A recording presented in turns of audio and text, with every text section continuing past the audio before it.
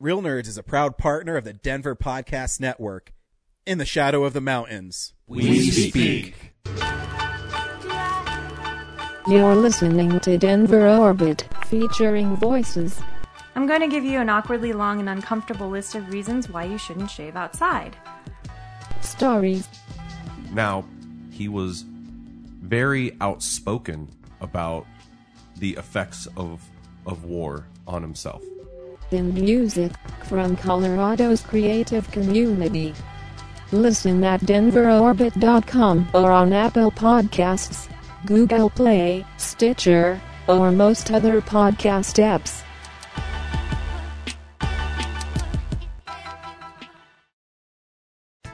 Oh, hi, podcast listeners. There's many ways you can listen to the Real Nerds podcast.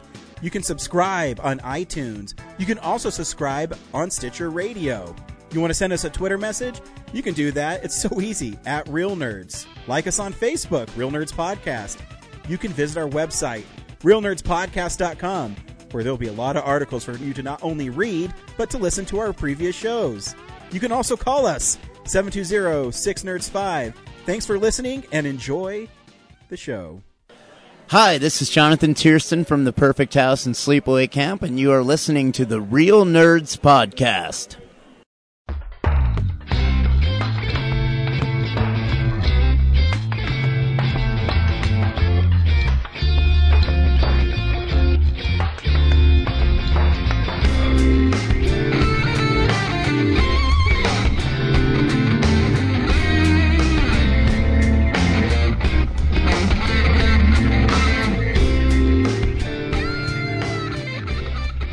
Welcome to Real Nerds Podcast, unofficially the official podcast of Denver Comic Con 2018 and beyond. We have a full crew with us today. I'm Ryan. With me is James, Brad, Zach, Corinne, and behind my shoulder, like a conscience, like Jiminy Cricket, is Henry.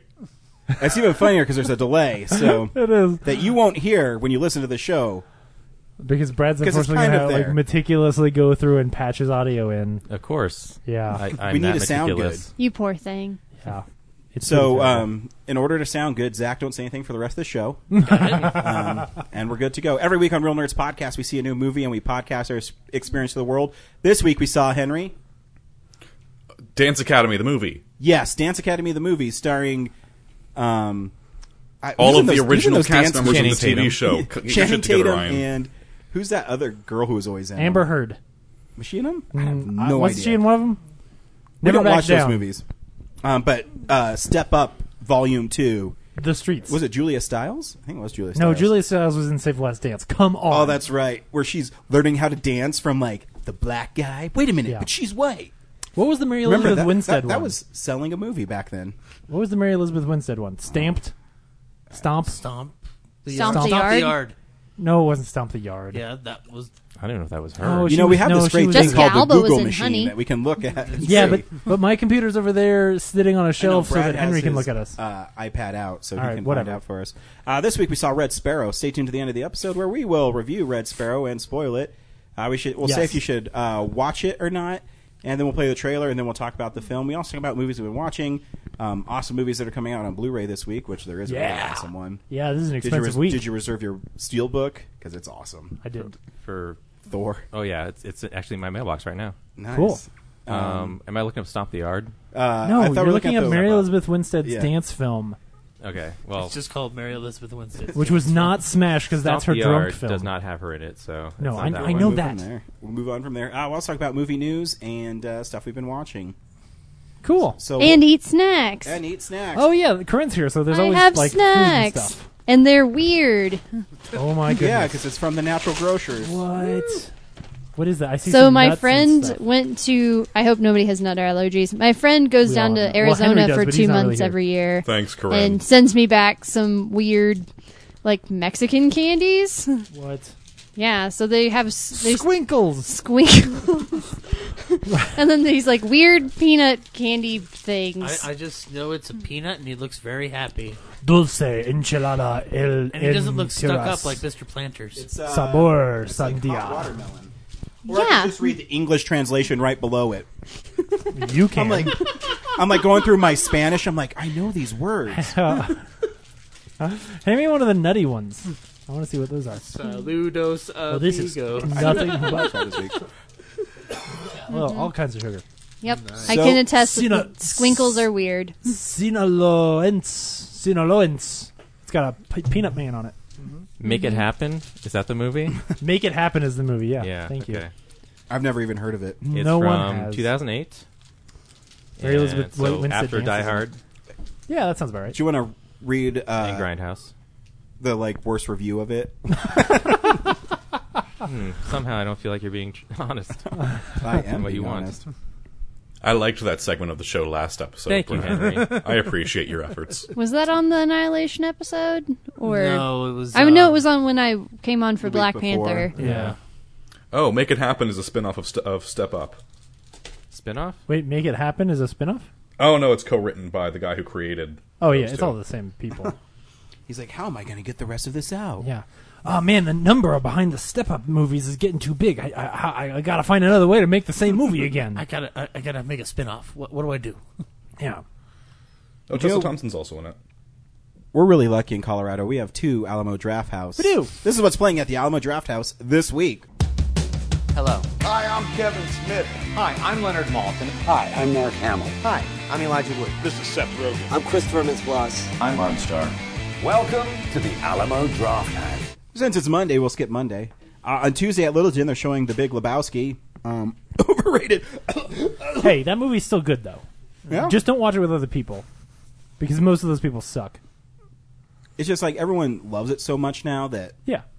Why can't I just like things and people are like, oh, it's a good movie. So Ryan's a hipster. Yeah, is that what I'm getting? You just have to like it in a closet. No, I'm opposite of a hipster because if I was a hipster, then I'd be like, oh, I've liked Big Lebowski. I'm pretty much since it came out, like in 2002.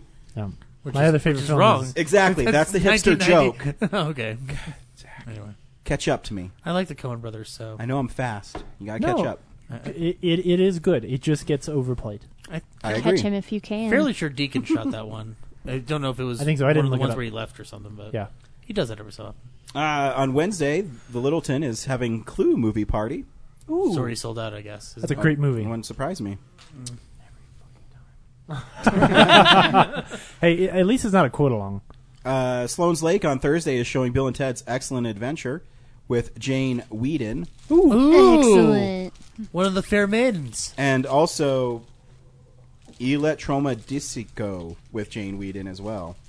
There you go. This is a celebration of her life. Or Wheedlin? I think it's Wheedlin. Yeah, it's an L in there. It's really like put together. Wedlin? She is English. There we go, Wedlin maybe. Rocky Mountain Pro on Friday presents Terminator 2 Judgment Day with live wrestling. Ooh, that's cool. The Tattered Covered Bookstore is presenting Monty Python and the Holy Grail with Charlie Lovett. I hope one of the wrestlers is a robot man. Mile High Roast is doing Indecent Proposal, which is a garbage movie. And the Barfly has Downtime, Maybe Baby, and the Bitch Boys and DJ Details. Those are bands. Yep. Saturday, Littleton is showcasing PBS Kids, Daniel Tiger's Neighborhood, and Mr. Rogers' Neighborhood. Aww. And they're also doing Initial D Legend 3, Dream. I'm guessing that's some sort of anime. Initial D, yeah. Sloan's Lake is showing Fantastic Planet with King Eddie music video premiere. Wow, that's cool. And on Sunday, we're going to see Pretty Garden Sailor Moon, the musical, La Mouvement. Yes, we are. That's literally what it says. It's like English, then in French, and then English again. The movement of the moon? Real Genius will be at Littleton as well. Cool. At Sloan's Lake, Yumcha presents The Assassin. Denver Silent Film Festival presents Spies. Denver's Actor Fund presents The 39 Steps. Ooh. Wait, which of the 7 versions? It says with Miners Alley's Playhouse, so I'm not sure. I don't know. So it didn't say like... Oh, yeah, I don't know. Yeah. And that's what's playing at the Alamo Draft House. Cool. Brad, nice. Take us around town in your tuk-tuk.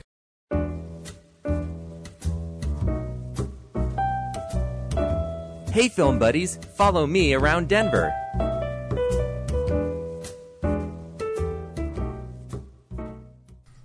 See, folks, tuk-tuk is a traditional... This is great. This is great, Ryan. Brad? No, keep going. What was it? It's a traditional means of transportation in the Orient. I think it's in the Philippines, isn't it? It is. Like a rickshaw? Do you mean rickshaw? Yeah. Well, no, they're also called tuk-tuks. Is it the Thailand ones are tuk-tuks? Something like I that. don't know. Yeah, it's the same thing. Yeah. That's right. It's wheels, like a guy or a horse pulls it, or a car. Something pulls it. No, Like I think a you're robot thinking of a man. rickshaw. I don't think that's... Let's look up what a tuk-tuk is. See? I think a tuk-tuk's motorized. I think so.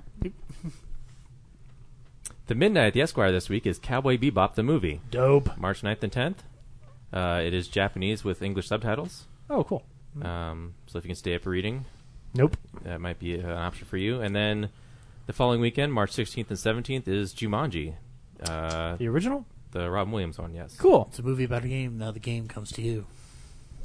And then, of course, I will repeat that March 27th is Open Screen Night. Send in your videos to openscreennight.com, and then come down to the Bug Theater at 7 o'clock to watch them and have fun with us and win prizes, cool. possibly. And if you can make a 2 to 10 minute Why video... wouldn't they win prizes? Huh? Well, if you don't get the winning raffle ticket, their then video you might don't. be bad. Oh, I get what you're saying now. Sorry. Yeah. I thought you meant like win prizes, possibly.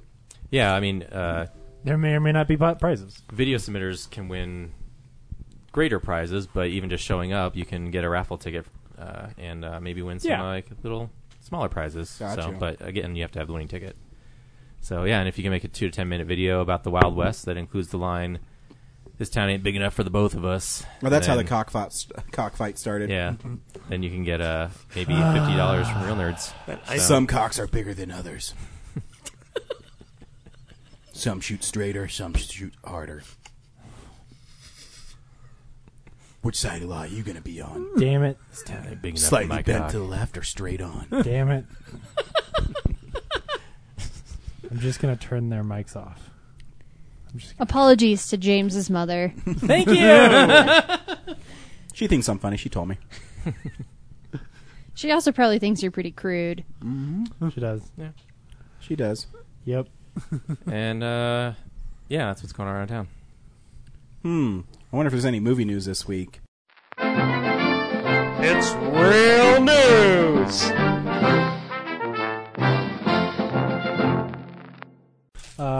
Cool. Kevin James almost died. James? Dude, rude. Kevin Smith? Yeah, Kevin Smith almost died, but he's fine. Yeah, I'm glad to know that he. It was interesting to read his message where he basically said like, man, if I hadn't canceled the next show that he was about to do, just because he didn't quite feel right, he would be dead. Yeah. Which is pretty miraculous. So glad that he's okay. Can't remember the acronym, but that artery Widowmaker. The Widowmaker one was completely clogged. So yeah, it was weird seeing that at like 4 a.m, and then suddenly getting a text from people from the board going like, "Did you hear what happened?" And I'm like, "Yeah, calm down, man. He's in ICU right now in Glendale. I'm sure he's fine." Yeah. Well. Yeah. There's also, I actually don't have this one pulled up, but Stanley has pneumonia right now, and there's a whole hubbub about the fact that they recently fired the guy who has been taking care of him and his wife for a long time, and he has pneumonia but isn't in the hospital.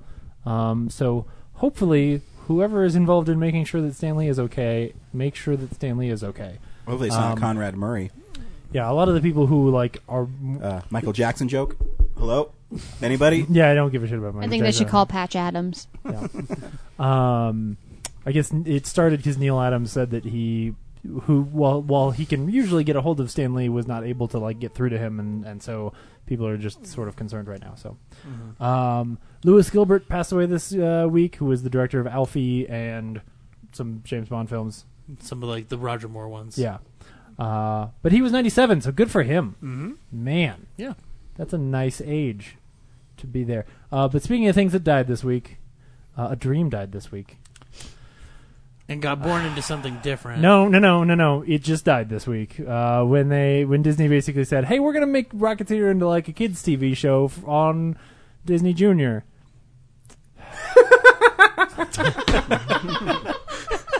I haven't heard this news. It's so funny to hear you say it. but what if the animation is cool, like Art Deco style animation? I'm so glad you're here. No, the truth is, I actually think this could be really cool too. It's obviously not what I want.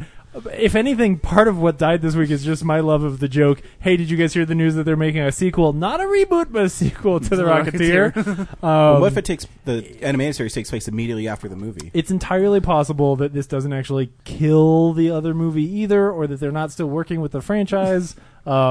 In fact, if they make a TV show, a cartoon show for kids, and it's kind of popular, maybe they'll make a big movie. Yeah, out of they've it. got to grow their fan base now, like exactly. planting a plant, yeah, feeding it with water. I mean, because there's not much of a fan base. There's a lot of people who think the art's really cool and maybe read some of it, but it's pulpy. Like it's an acquired taste. So anyway.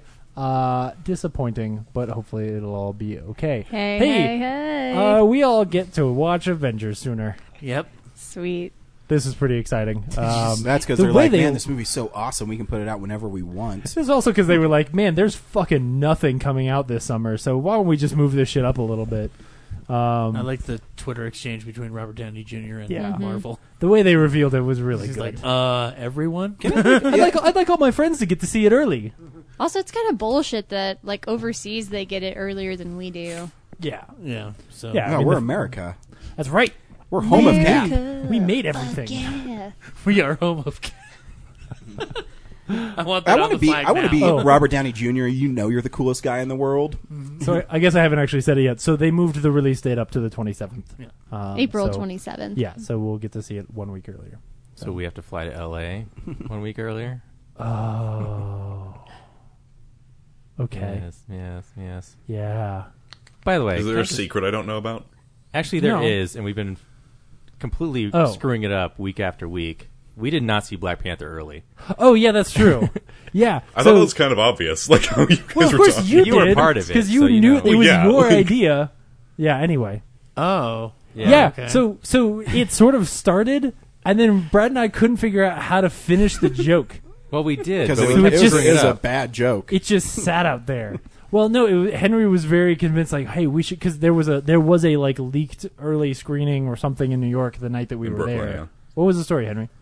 It was well, while y'all were like driving into New York, you like texted me being like, "Are there any like cool like new releases that we can see early?" And so I looked, and there wasn't because it was fucking February, and but there was one showing in Brooklyn that I'm sure was like a mistake on the the theater's website that said they were showing Black Panther, and so I was like, hey, they might be showing Black Panther. And so we could trek all the way into deep Brooklyn to go to not see Black Panther.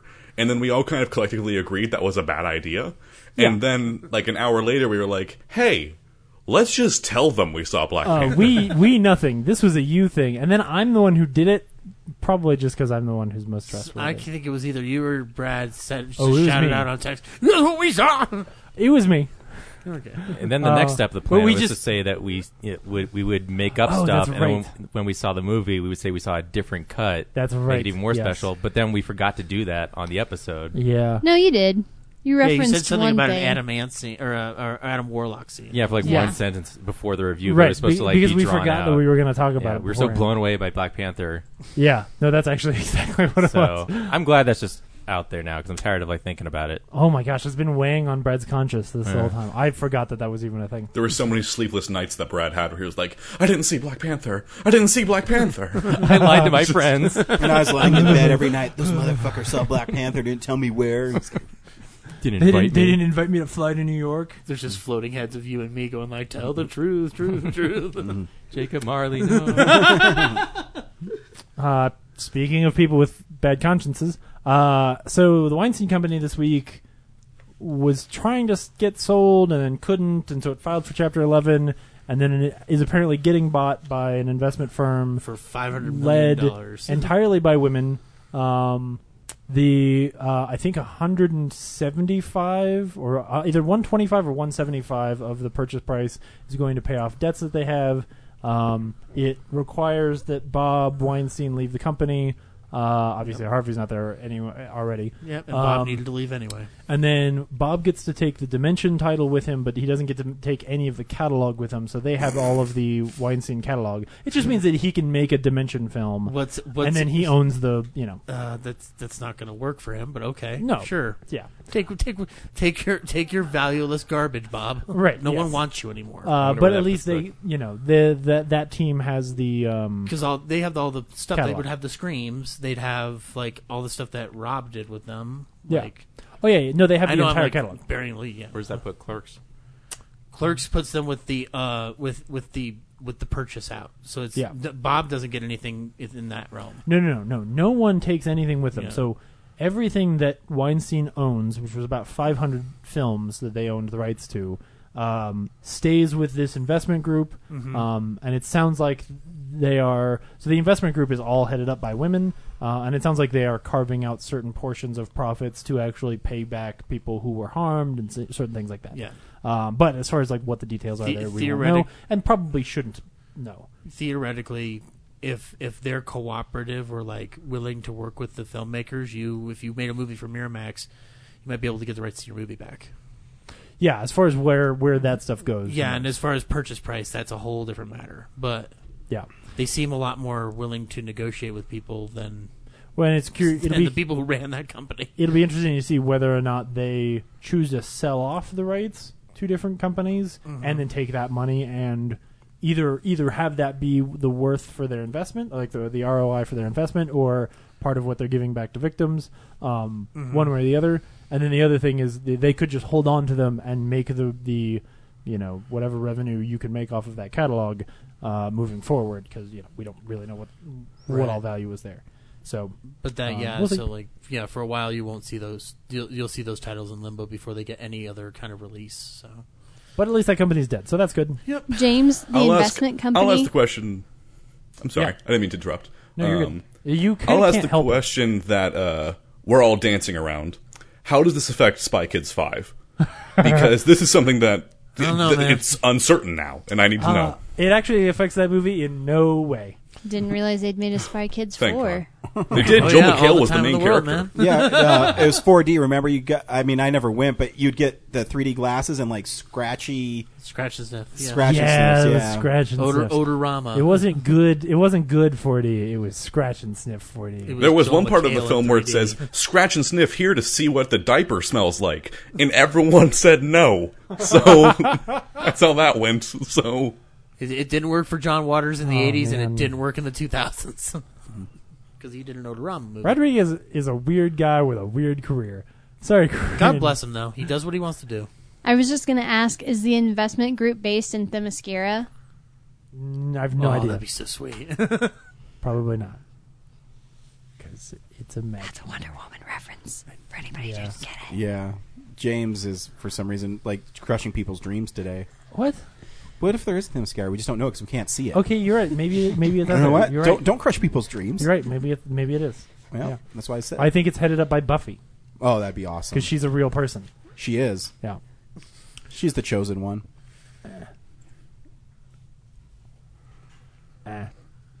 What else is This is new, what you usually James? don't see as I skip past news that I'm like, do I really want to talk about Black Hole again?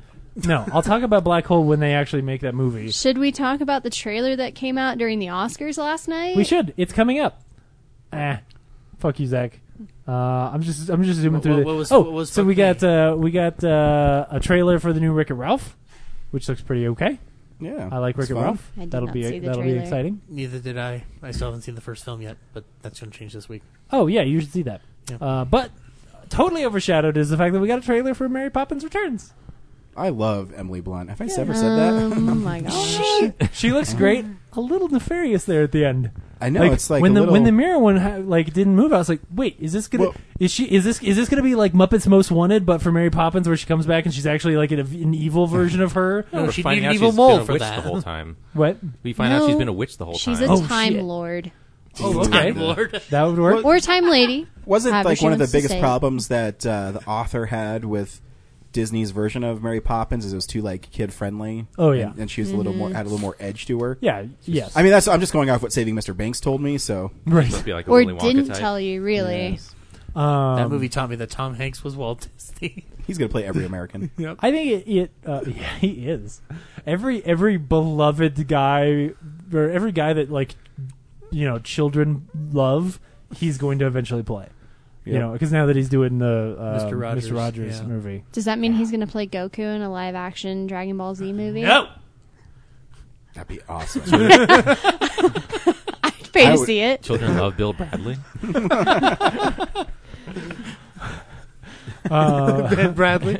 Yeah, sure. You always wanted to grow up, chomp a cigar, and tell people to find the Watergate papers. I mean, I didn't know that was a guy until that movie. yeah. Last thing I have is that the Oscars were yesterday. Yeah. Which was pretty interesting. The greatest thing, as far as I'm concerned, that happened So, was, Brad, why do you hate the Oscars so was much? that Roger Deakins actually finally won after 14 nominations, which is very well deserved, and his speech was really sweet. Where he was like, "Hey, this is for all those people who work really hard, my wife, whatever," and then he left. Yep. It's whatever. But then me and my wife, because it's always around our anniversary, kind of like make a thing like, "Oh, let's watch the Oscars." And I mean, I'm just... You have a really sweet story as to why you do that. Yeah, so I understand. Like, we have it on in the background, and I'm just fucking around on my phone. And they, my wife was listening to one of her bitch podcasts. That's what I call it. It's called bitch pat. All these girls do is complain. I can't. It's like the Real Housewives, but they do podcasting. It's my Lord. super obnoxious. Do they throw wine at each other's? Probably. They can't afford wine. Anyway, she likes it. Whatever. I guess they do beauty. I don't even I tune it out. And so I'm just messing around, and they're like, best original screenplay, and the winner is Get Out. I was like, what? Yep. Like, that blew my mind. I actually could not believe that movie won that prize. Yeah, Maybe that was the consolation for not giving it Best Picture. Well, that and giving Best Picture to A Shape of monster Water. movie. I mean, this is the first time I've seen a lot of genre at the top of the list. Yeah. And you can tell, and a sci-fi film got cinematography. Yeah, which by the happens, nominations, you can tell like the voters are younger. Yeah, because if you follow the Hollywood Reporter like I do, they have what they call. Also, Harvey Weinstein. Should no I get longer, you the trade, sir? Yeah. Also, this is the first year that Harvey Weinstein is not making a huge impact on how voting True. affects the a lot of Academy Awards. Very little mud was slung this year. Yeah, but they have on their website. They always have like brutally honest Oscar ballot. And this one dude, you could tell he's some cranky old white fucker.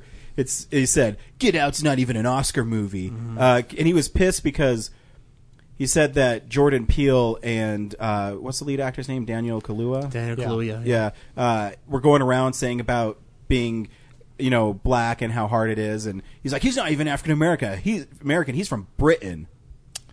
So that's not the point. We're racist. Yeah, I'm that like, exists. and I said, so you vote against them because you don't. And he kept on saying it was a B movie. I'm like, Some of the voters were like, because there was Netflix nominations, they were like, oh, Netflix, I would never vote for that for a film. Like, it's still a film. But who are these fucking people?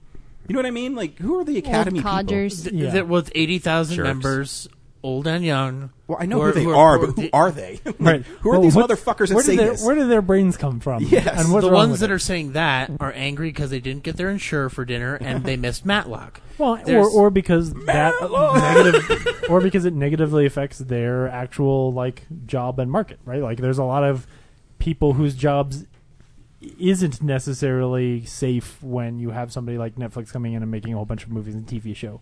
So See, this is a tear running down oh no, my face. I don't give a shit. Yeah, It's because the Oscars. these are the same people who were so excited for change in the 70s with American New Wave, and it's like, okay, guys, here's another step. Deal with it. And, really the only thing I had a problem with in this Oscars, and it's all irrelevant, but, Is that there wasn't a reaction shot for Joel Cohen when Roger Deakins won? I No. know. So they're doing the Me Too movement, the Time's Up, and they give fucking Kobe Bryant a fucking Oscar. Yeah. And he's up there, he's like, oh, I'm so happy. I paid off some woman that I raped. Fuck him. Yeah, I hate that motherfucker. And he's talking about how, I play basketball, my life is so hard. Well, didn't Gary Oldman's ex-wife accuse him of sexual assault throwing or a telephone harassment at her. or something? No, there was just domestic abuse. But even Domestic that, abuse. that could have come up before the voting ended. It's interesting, how very little mud was slung this year because Harvey was not involved. Well, yeah. Because he was the primary one doing it. But Kobe raped somebody. I know, Yeah, I but know. And I also has nothing to fucking do with the Oscars. Set all of that aside. Give it to. I mean, just give something to Greta Gerwig, like a woman who actually deserved an Oscar this year. Like, why are we giving a man who plays basketball an Oscar? I seriously think Lady Bird should have won Best Picture. Shape of Water's great, but I think Lady Bird is. I thought Spider-Man Homecoming was even nominated. I thought the politics led that way. But he did present an award with Zendaya. He though. did. It was adorable. He did.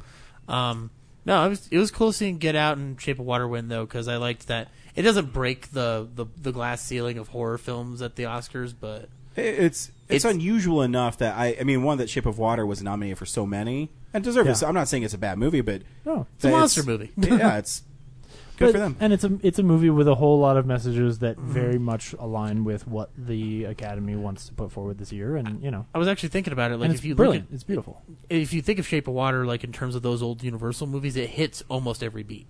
And then Get Out winning Best Original Screenplay. Like, I mean, I had no grand delusions. I didn't think it was going to win Best Picture. I didn't think it was going to win anything. The only and see, that's the thing. Like that on my Oscar ballot, I had a choice between that or Lady Bird, and I just went with Get Out because of the WGA award. But it could have easily gone to Greta Gerwig, and I would have been fine with that because Lady Bird was solid, man. Yeah. Yeah, they played that scene at the beginning for Laurie Metcalf where she's arguing with her daughter and she jumps out of the car. That's so good. Love that moment. Yeah. And then for her, they did the scene where they're in the thrift store arguing, and then she holds up the dress. Yeah, great job. I did like that they didn't do throughout the ceremony. They didn't show like a preview from each film throughout the ceremony. They just did it at the very end. Like they just shoved it all to the end. This was a year where I wish they could have just given away 2 Best Supporting Actress awards. Oh, it's high. Because both Laurie Metcalf and Allison Janney are more than deserving. So 2.5 because Allison Janney's Bird co-star. Do you think it's sexist to even split it into Best Actor and Best Actress? Like it should just be Best Actor? Absolutely, it's all sexist. Patriarchy, man. No, I'm not disagreeing. There's no best female director. There's no best female costume designer. Well, and as those lines get blurred, how do you define it? If Eddie Izzard ever gets nominated for an Oscar, what category does he go into? So would you say best everything? There was, I think, I'm having the Critics' Choice. There was some major award show recently that like eliminated that last year, where there was just like best performance and best supporting you're performance. right. Is it the? I think it's the Critics' Choice. I think you're right. I think it was like Emma Watson won for best performance for something. Best performance? Probably the Circle. Yeah. Yes. Best performance from an actor or actress with a feminine bent. And then I don't hate the Oscars. I just hate people that glorify it or reduce it by saying like, this movie should have won. Like, nope. Every movie nominated had a chance to win and just didn't. Yeah. And there's movies that didn't get nominated that deserve to win. It's an industry party. It's a popular vote ballot with the exception of the Best Picture, which is a preferential ballot. So there are votes. Like no one's rigging this shit. I love the fact. I love the way that the WGAs do, or the DGAs do it, where everyone who gets nominated gets the award, and then they just sort of pick one that is their highlight. But like everyone won that year, and they're really just making it a celebration of those films and saying like, "Hey, you all did amazing jobs this year. This is really great work." Yeah, like that is more what I wish it was. Right. Yeah. But Is that yeah. you? Sorry, Fran. Yep. Did I kick you? Yeah, and it was interesting. My biggest frustration ultimately though was in the montage they showed a clip of Texas Chainsaw Massacre, and in the in memoriam, Tobe Hooper isn't even fucking mentioned. Or Adam West. I heard Michael Parks wasn't either. Yeah, Michael Parks wasn't either. That's another fucking one that I'm going to have to add to my Powers history. Booth wasn't on there. Powers Booth was missing? Man. Who did the song? John Gavin wasn't done it. Yeah, so they missed a bunch. Oh, okay. What did he sing? Jeremy's broken. He did not do Jeremy. He did. Maybe they only have Petty like song. so much time, and they have to prioritize Yeah. it by who lived the longest, or who had the most impact. Just shorten the sluts. Just make it. Everybody gets a second. I think I got and a half George instead A. of 2 Romero on seconds. there. Yeah, they did. That was nice. That was nice. Yeah. I mean, what they're gonna have to do like the scrolling credits. I mean, They got Don Rickles on there too, which was nice. They could have easily forgotten that old comedian. How'd you do on your scorecard, Zach? I got third place in the Alamo Denver Film Club's thing, so I win a prize of some sort. Wow. At least you got something. I mean, if you're second, you're the first loser. So Well, third place, you got the something. only reason What's the I score got for third place, though? If you my ain't score was first, 47 you're out of possible 59. The other two tied at 49 each. So Wow. That's pretty good. I thought I was good at 29. It was the tech category. The everything else categories were 2 points each, and I missed 6 of them. And it was either 4 or 6 of them. But and if you've seen his films, the tech category's way over his head. No. I don't know. Visuals. No, actually, I really thought the live-action short was going to go to one called DeKalb Elementary just because of how everything's been going with the Parkland stuff. I thought that would have affected voters, but it was my personal favorite of the live-action shorts, too. It's also, just as like a brief thing, Dear Basketball is the worst short nominated for animated thing. It only won because his name's attached to it. It's whatever it is. I liked Lou from the one they put in front of Cars 3. I thought that was good. Yeah. The Garden Party, which I haven't seen, looks really cool. Every time I hear Garden Party, I think of something like porn. Come to the garden party. Suck on my corn on the cob. Yep. Wow. So that wasn't even me this time. Henry David what you? Oh my goodness. Wait, is that your middle name, David? No, I made that up. Okay. Anyway, yeah, Oscars. It's awesome-o. Yep, that's the news. Hey, Blu-rays are coming out this week. Cool ones that I can't wait to Ragnarok. DVD releases and Blu-rays. Thor Ragnarok is out on Blu-ray this week and 4K, and you can get a Steelbook edition of it as well, which it sounds like Brad has already It's awesome has. looking. They already posted the pictures for the Black Panther one. That one's badass too. I already pre-ordered it. It's like kind of like watercolors or something. He's like breaking through it. It's pretty sweet. Yeah, that's cool. Lady Bird is out on Blu-ray this week as well, so Nice. if you missed it, now is your chance, and you should. I might go pick it up now. Yeah, it's really great. Yeah. I do want to watch it again, even though I said I might not. Wonder Wheel is out this week on Blu-ray. That's the Woody Allen one, right? Yeah. One of 4 Wonder movies that came out last year. Right, that's yeah, right. super weird. The Wonder Woman means so much. How can I make some money? Wonder Wheel. On Blu-ray this week is The Man Who Invented Christmas, which is that Charles Dickens Jesus? movie. I'm going to watch it, but I've heard it's garbage. It's about Charles Dickens. He invented Christmas? Well, I guess you got to watch the movie. It's not bad. Jesus? It's actually I don't pretty know. okay. Charles Dickens is actually Jesus. I think their point is that in writing A Christmas Carol, he has defined so much of the lexicon surrounding Christmas, which I think is maybe a fair argument. But Charles, I mean, Jesus never wrote a book. Yeah, that's right. Charles Dickens. Y'all should see it. It's a good movie. Charles Hey, Dan Stevens is a good Henry, job. Henry says we should see it. Oh, it's got Dan Stevens in it? Yeah, he plays the main character. Oh my Oh, goodness. okay, now I will watch it's that. really the social All right, network, everybody but put your in like sass olden back in your times. sass bags, because Stan Stevens is in that movie. Hey, I can still be sassy and watch and appreciate Dan Stevens. Brad, you had a comment? No, it's fine. It's still time now. No. Into the mic, Brad. It's too far out. It's not going to work. I know it's too far out. That's why I need you to get close to the mic. I meant the joke. The joke Oh. doesn't work now because this is happening. Oh, gotcha. A Christmas, The Man Who Invented Christmas. What's that about? Here's Charles Dickens sitting down to write the first draft of A Christmas Carol. It's time to put the dick back in Christmas. Oh, yep. I would have been fine without it. Would have been Not me. fine without Apologies to James's mom. Also, I heard that Christopher Plummer plays Scrooge in this one. Who did he replace? He must have replaced somebody. That's what he does, right? Scrooge McDuck? What? No, Christopher Plummer plays Scrooge in that. Doesn't he? it. No, Zach. Zach, I got it. Better. I wasn't even going for a joke. Dude, Christopher Plummer. You're correct. He Back does in the play day. Scrooge McDuck. Mm-hmm. He's great in The Sound of Music. Did you know As he Scrooge didn't do McDuck. his own singing in that movie? No? No. I like his voice anyways.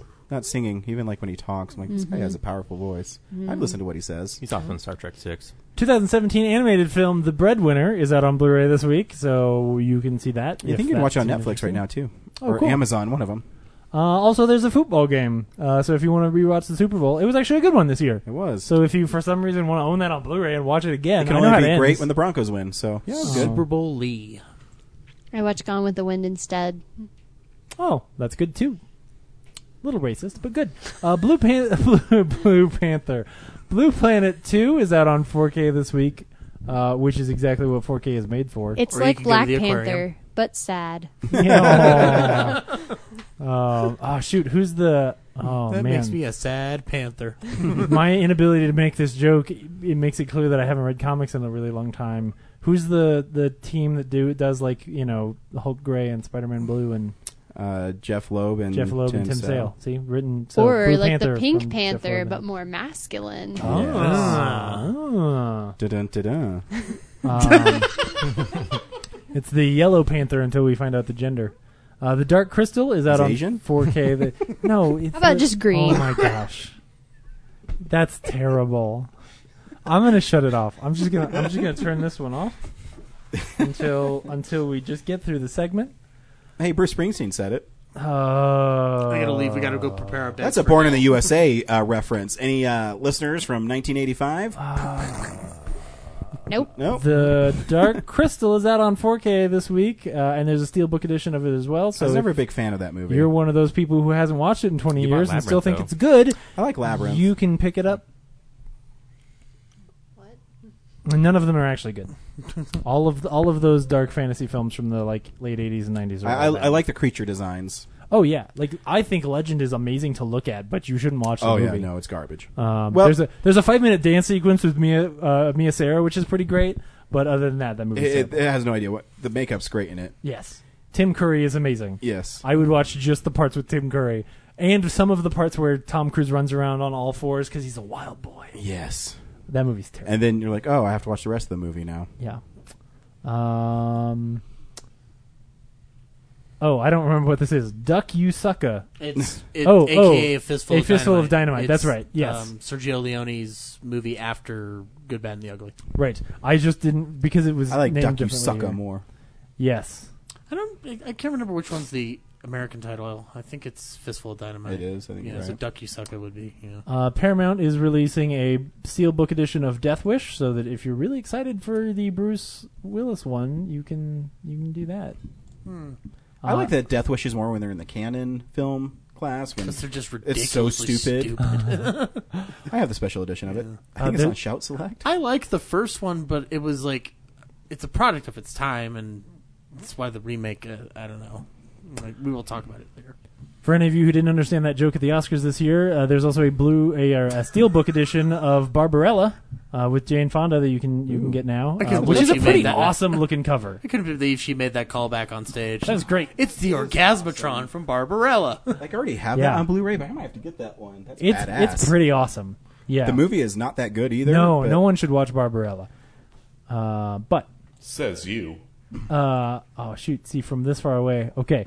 So the next two things are there's 2 Hammer Film double features this week. I just want to be on a Blu-ray cover. One of them is Never Take Candy from a Stranger, and then Mouth Agape. Scream of Fear. Okay. No, that must be the Scream. Yeah, so this is Scream of Fear where it's a woman and she's screaming, and then there's just more of her face screaming. And then this one is a drawing of apparently a stranger with some candy, and then probably some ladies in the background. Want I don't some know. candy? It's kind of hard. It's kind of far away. Any Predator 2 fans out there? I keep on making these really obscure Yeah, you're movie doing references. You're doing great. Keep it up. The other double feature from Hammer Films this week is Maniac and Die, My Darling. See, in Predator 2, they're in the cemetery, and this little kid says, want some candy to the Predator, and then he says it to Danny Glover, and Danny Glover's like, and he points his gun all around. He can't find the Predator. I think Die, My Darling is about a very large hand that tries to stab this Don't woman to remember. death. She's only wearing a shirt, like just a little white shirt, as they always are on those old covers. Arrow this week is putting out a release of Donnie Darko, and you know it's not for you because it's nothing but the Bunny Man on the front. So there you go, more Donnie Darko. That movie was cool for a while. And then they are all. Arrow is also putting out the Cat of Nine Tails. I don't know what that is, but it's got a cat. It's a great film. Dario Argento, yeah. Oh, cool. It's a really. I mean, it's considered one of his worst films, but I really like it because I'm a fucking douchebag. The cat on that cover has one tail, and he's looking at his leg. That's true. So it's actually a really confused. good mystery film. Is that his leg? Wait. There's a little. There's it's a little. a person. There's a person. It's a very large cat. Cat of 9 feet, more like it. Yeah. Yeah. And then the very last thing is, okay, I think this is from a company called, no, is it Aquino? Wait, was that Tails Oh. like AILS or TAILS? T-A-I, no, missed yeah. opportunity. No, it's not an anthology. Okay, so this is another double feature from a company called Code Red. It is House On the Edge of the Park, where a dude with a knife walks into a park. And the other film is Last House on Massacre Street, which you really should have known when you moved in. Yeah, I was going to say, you move on Massacre Street, you just expect it. That is a great fucking title, though. It is. Yeah, and this cover, so this is from 1980, so this poster is like really trying way too hard to be one of those films. Because, like, yeah, it's way too late to have just a black and white, like, grayscale poster. But this guy's got a pair of scissors, and there's a skull with a knife through it or some shit. So, Brian, we should pull a Sean Cunningham, put out an ad in the Hollywood Reporter for Last House on Massacre Street, the remake, and we can just make it whatever the fuck we want. Just have blood everywhere. We'll have Victor Miller come in and write some random stuff for the No, script. because I don't want to get sued later by Victor Miller. Oh, that's true. Do you think it's easy to get a street renamed? No. I'd say it's really hard. Just Even find like in a something small that says town. Massachusetts Street and then cover up and rewrite the part that you need. Or build your own house somewhere out anywhere. You call it whatever you want. that would have been a better way for them to try to run the old people out of their building in Batteries Not Included, is just change the name of the road to Massacre Street. And they'd have been like, well, honey, we need to move. Have you seen our street signs? This is getting ridiculous. But the mailman doesn't even show up anymore. Bobby. The true horror is the housing market. Hey-o. And Henry wins. Topical. Okay, so that was the Blu-rays for this week. We watch movies throughout the week in a segment I like to call Oops, What We've Been Watching. So, yeah, this is the stuff we've been watching. Henry, what'd you watch this week? Well, I have 174, so let's get through that. All right. So you're Brad this week. Titles only. I haven't been on since January, since Paddington, so let's go through the good stuff.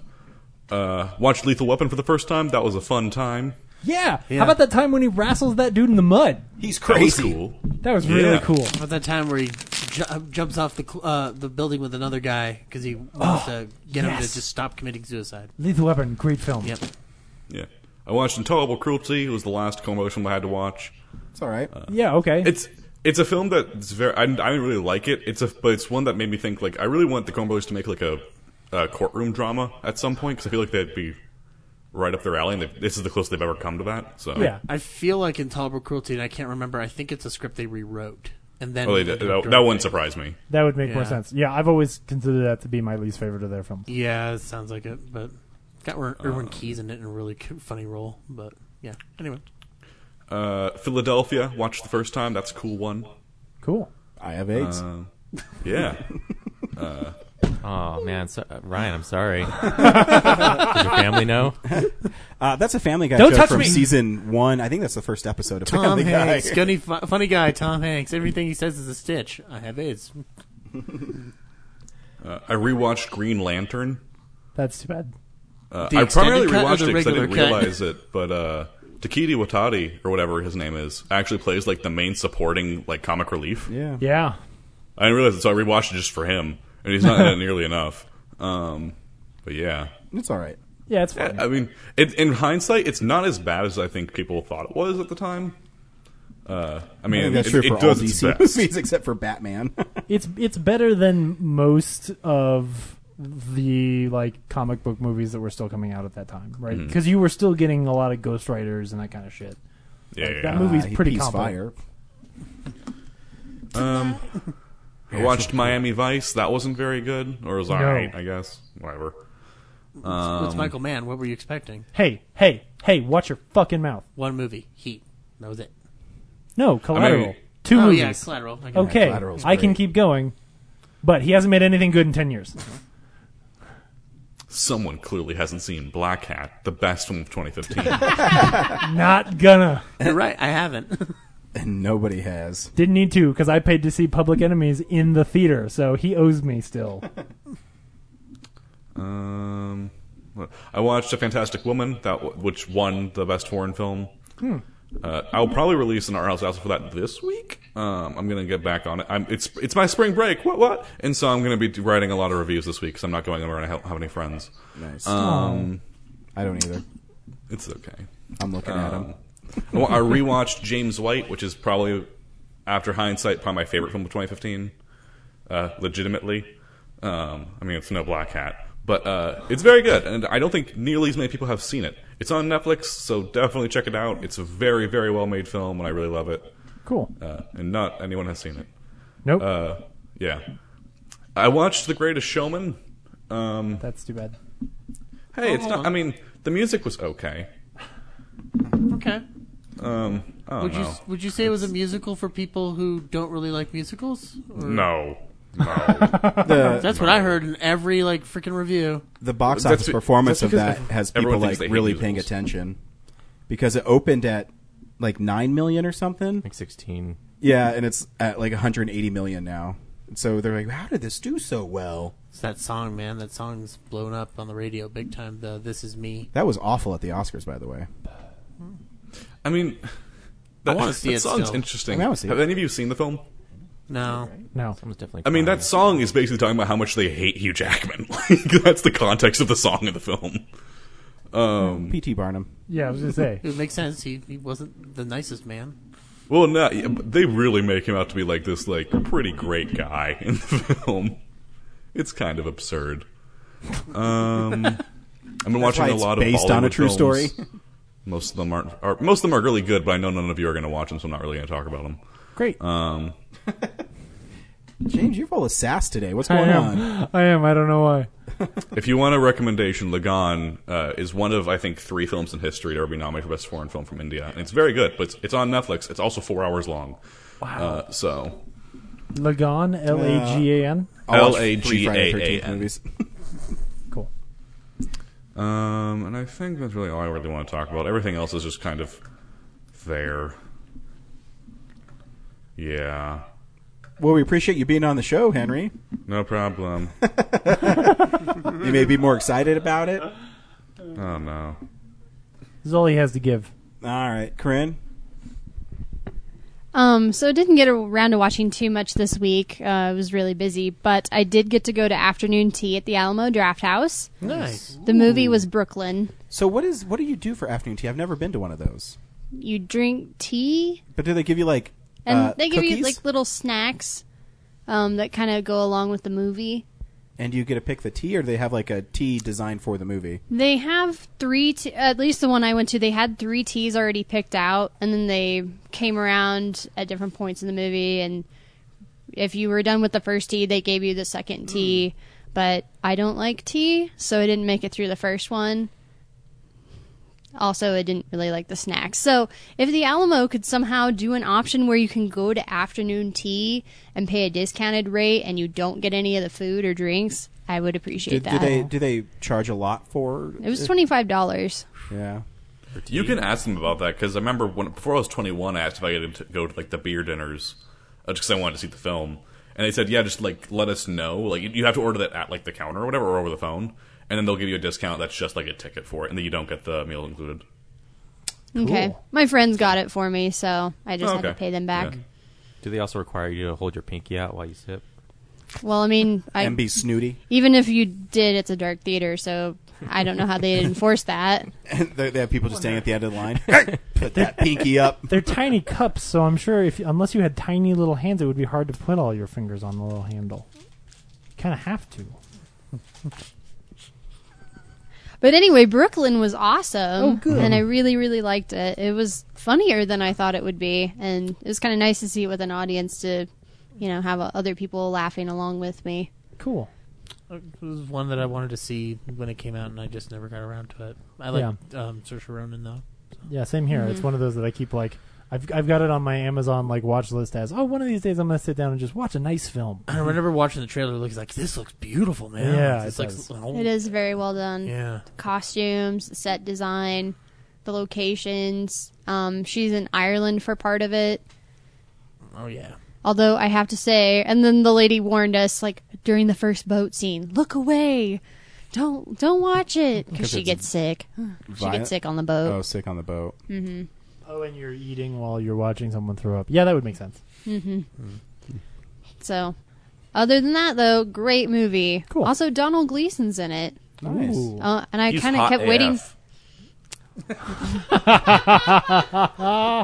What did he say? Nicely done, Henry. He said he's hot AF. General Hux. I totally hot kind of AF. agree with that. He looks good in this movie. They kind of did his hair a little differently, and then he's kind of in the period clothes. Yeah. So I'd go for him. Henry, what are your impressions of Brooklyn? The Italian boy's also hot AF. I agree. You're so I'm dreamy personally more of looking the right Italian guy myself. I think I'd go with him because just the leaning film's into really your hard Mike's too. Hard Lemonade. Mike's like Hard that. Lemonade.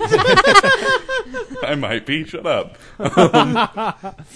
Spring break. My man. He's vaping and celebrating. Hey, spring you guys break want with a some Mike's mics? Who wants to drink some mics and watch Brooklyn? So anyway, great movie. Yeah, my thoughts on Brooklyn are just Highly I think she should have recommend been. I think she should end up. I'm not gonna say who she ends up with, but that Italian boy. That's where it's at. Let's be real here. I don't know. I mean, did you see Donald Gleason? Domhnall Gleeson's good, but that Italian boy, he got that Italian family though, and like, come on, like. This is my favorite. You want some pasta? I love how that's a selling point for you. Italian. Listen, if there's a hot guy in a film, that is a major plus for me. And so that when is she why picked I the love Italian Ex guy, he Machina. went, wahoo! He is a plumber, actually. Is he real? That's awesome. No shit. Oh my God, Brooklyn is the secret Mario origin movie. That's the sequel to the Mario Brothers movie from That we 1993. never got. One of the earliest movies that had an ending credit scene. Oh man, still waiting. It's all right. The guys behind Despicable Me are making an animated movie about Mario. It's not the same. They should use Brooklyn as their foundation. Yes. That'd be great. So I also watched the latest episode of The Blacklist. Oh. How is it? Yeah. Is it season 6 or something? Zach's getting ready. No, I just I'm love seasons I behind. love the holes you guys go down when you guys talk about this show because it's ridiculous and sometimes inappropriate.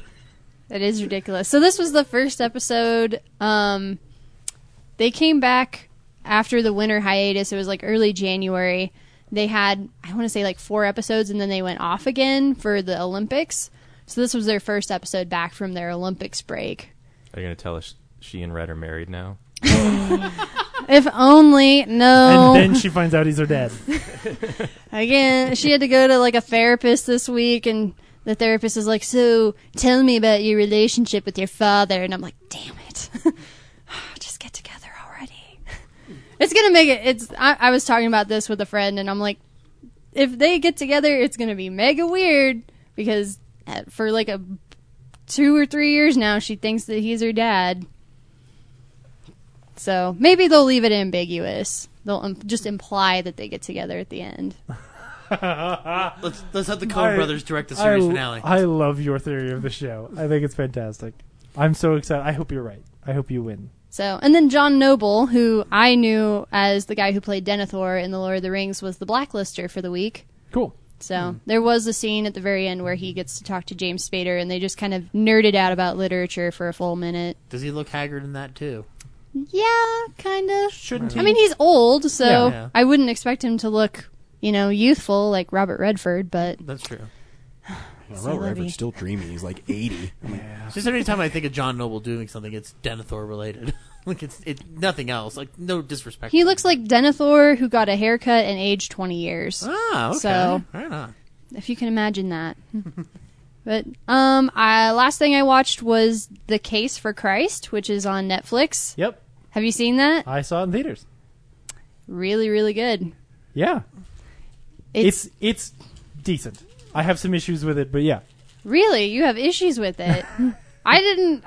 I thought it was very well done. I liked how all the subplots kind of tied together, and some really good performances in there too. Yeah, I'd have to go back to my own review of it because I've forgotten that movie so much. I think there were maybe a couple of performances or something. There was something about maybe the way it was paced that I was like, meh. But yeah, no, I thought they did a good job. It was a very interesting movie. I liked it a lot. So, for anybody who doesn't know, The Case for Christ, the movie is based on a book of the same name, where this guy, he's a newspaper reporter, which I was like, hey, and he's also an atheist, and his wife, he and his wife are out to dinner with their daughter, and their daughter starts choking, and this nurse runs over and saves their daughter, and the nurse makes a comment about how, the Holy Spirit or Jesus told her to be in that restaurant tonight, and and they're like, oh, it was just a coincidence, and the wife is like, I don't believe it was. And so the wife starts kind of rediscovering Christianity, and the husband feels like he's losing her, and so he sets out to prove that Christianity is false and that the resurrection of Christ wasn't real. And so while he's trying to investigate this, he keeps going down all these different, okay, well, are the Gospels reliable? Who saw him? Could he have survived the crucifixion? And he ultimately, spoilers, ends up deciding that he believes in Christianity. And at the very end of the movie, he writes a book. Yeah. One of the things that I really loved about that movie was that I think it does a really wonderful job of just, even if you strip the faith away, if you just watch that movie as a film about the struggles in a relationship, as one of the people changes dramatically, or their sort of focus in life shifts, and the strain that can put on their relationship, and what does it mean, and how, what are you supposed to do, and how are you supposed to behave, and how difficult that can be. That part of the movie on its own is so good that I think, I can't say that just anyone is going to enjoy that film. I mean, it's obviously tailored to a specific audience. But I think anybody could watch that movie and understand why that film works in an industry of really shitty Christian-focused films that are poorly tailored to the dumbest of dumb audience.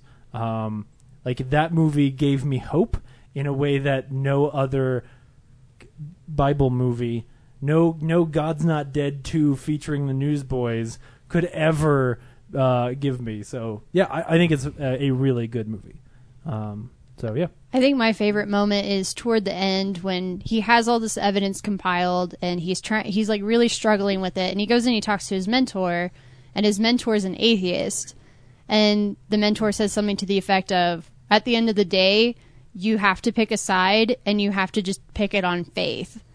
And then he goes and talks to his coworker who had kind of given him the idea to try to debunk the resurrection, and he's a Christian, and he says, follow the facts. Where do the facts lead you? Mm-hmm. So I thought it was funny how the atheist is like, take it on faith, and the other guy's like, no, follow the facts. So it was kind of funny how it was switched like that. Sounds interesting in that respect, because it's presenting other ideas on other sides as opposed to just sticking to the one side. Mm-hmm. So, oh yeah, interesting. Yeah.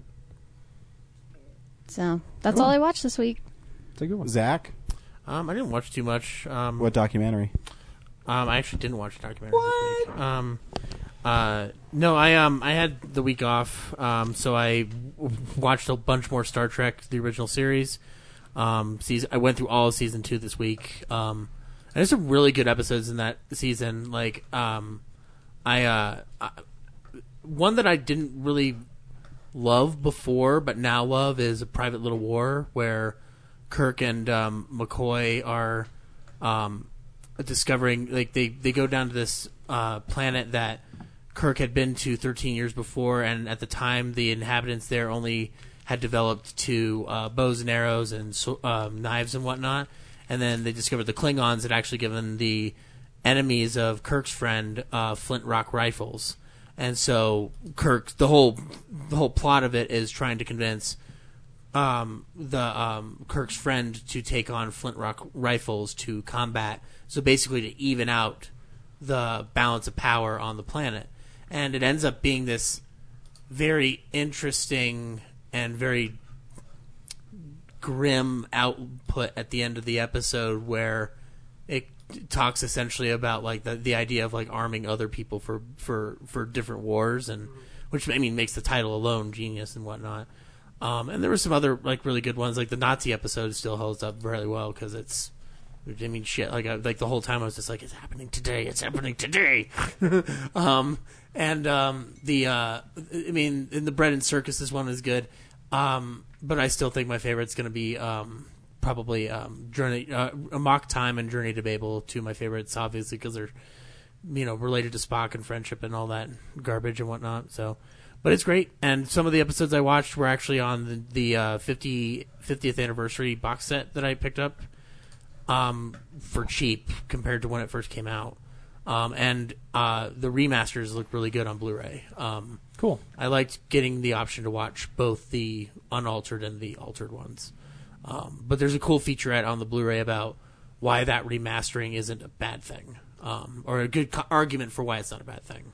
I was just thinking, what would be really cool is that on a Blu-ray like that, if what they did was they were tracking where you were in the video and like you could hit a button and switch to the between the mastered and the non-mastered, right? Like it just sends the timestamp and sends you into the other video. Mm-hmm. Like that would be really cool because then you could just watch a section and when you saw something, you just flip over, and go like, oh man, that's what they do that in video games. On that one or in general, like when DVD players first came out, that was a thing they just never utilized. Oh man, and I guess they still don't. Nice. Yeah, well they should totally do that because that's really cool. 'Cause I've thought about making movies that way of like you're watching it and then you flip over, so it's like a choose your own adventure thing. Oh, but yeah, it is a thing you're supposed to be able to do, but they just never took advantage of it. That's cool. Or that I know of. Yeah. On that though, there's two other good little mini featurettes. One's on the animated series, which I knew very little about. I'd watched the 79 episodes and the 6 movies. Never was a big fan of the cartoon for whatever reason, but I'm going to change that. And then there's the bonus disc on the movies is a 2.5 hour making of the entire series of the films, and a lot of it's a love letter to Harve Bennett, who really kind of picked up because Star Trek: The Motion Picture. So you did watch a documentary? Technically, yeah. It's not its own. It's not its own thing, and it's split up into 5 parts. So it's a still documenting something. More like just interviews. No, still documentary. They documented the time. Yeah. Making those movies. Yeah. Shut up! I hate you all. Wait a minute. Yeah, sounds about like a documentary to me. I hate you people. No, but it's good. Actually good. I want to find a way to lend it to you two to watch it because I think you'd like it. The first part of it, they talk about what next the motion picture was going to be before it became the motion picture. Yeah, Star Trek Phase 2. I might have already seen this. No. There's just there's a couple different stories that they threw out that I never known of. Maybe you guys do because you're bigger Trekkie fans than I am. But there was just they were working with several different writers. It was going to be a film at one point, very low budget. Then it was going to be Phase 2. Then it was going to be another low budget film. And then Star Wars happened, and then they threw a shit ton of money at it. Yep. But they also talk about Harve Bennett being the real big push for 2 through 5 of getting that stuff done, and also the making of Undiscovered Country is really good because they talk a lot about Nick Meyer's involvement in that and how that was really Nimoy's idea from the get go. I saw Game Night. Ooh, nice. I liked it. I walked in with zero expectations, and when I walked out. When I walked out, I looked at the rating on it because I was curious. And I was like, 80%? That's about right. Yeah. I loved Jason Bateman and Rachel McAdams in the movie. I thought they were fucking adorable. Just their competitive spirit and whatnot. I thought it was great. The guy who plays Ryan, I think his name is. I don't remember. The guy who discovers the Fight Club. Yeah, the dumb dude. I don't know who that guy is, but he's fucking funny as shit. His delivery's on point. I think he's the asshole brother in Ingrid Goes West. I haven't seen Ingrid Goes West yet. Yes, I think so. Zach, would you say is it better or worse than Christmas Party? Oh, better, way better than Christmas Party. And it sucks because Bateman kind of works on ebbs and flows sometimes in movies. He's great on Ozark though. But it was fun. I wasn't expecting it to be the twisty-turny movie that it was because it kind of and I like that they play on the fact that it's become a twisty-turny movie by the end of it. Jesse Plemons' character, for obvious reasons. And that might be my favorite end credit sequence of a movie that isn't a Marvel movie for a while. The little in jokes on it, movies to inspire my death scene. Yeah. Well, it's so clever, too, because when he tells stories, the camera slowly keeps on going tighter and tighter to him. Yep, they're pushing it on his monologue, that single shot. And my favorite joke, it's at the end when he's doing the draw it game, Pictionary, I guess it is. And he's like, "This is me." He's like, "Give up? No, this is me at the local Regal, crying at the Green Mile." What you guys? I just assumed this is all how we felt when we watched the Green Mile. It's a good movie. So I watched that. I also saw the 1517 to Paris, the new Clint Eastwood film. I hear it's terrible. Look, and this is also part of a way of saying, yes, there is a new article, and it should be up online. I submitted it on Tuesday. I don't know if it's gotten approved. There's an approval process? I don't have that. I don't have. Who is this approval process? I don't have that approval on the WordPress. I'll publish it when I feel like it, Zach. Henry, pass his article through.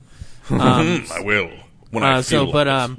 So I'm going to finish the Clint Eastwood thing, and I think it's Sully and 1517 to Paris are going to be the last two reviewed just because they're the most recent. But that movie has a lot of problems, and it's not for the ones that are on the surface with the jingoism of the whole thing. So, like, first of all, I think it's very admirable that those three guys thought that they could take on playing themselves in the movie. And that's great. And they don't do a bad job. They really don't. Like, they're doing exactly what I expect them to do, because this stuff has been done before in movies since the dawn of time. Like, Babe Ruth played himself in Pride of the Yankees, and he was not an actor by any stretch. You know, United 93 Michael is all Jordan in Space United Jam. 93 is another good example. Like, so this can be done. This isn't, like, unheard of.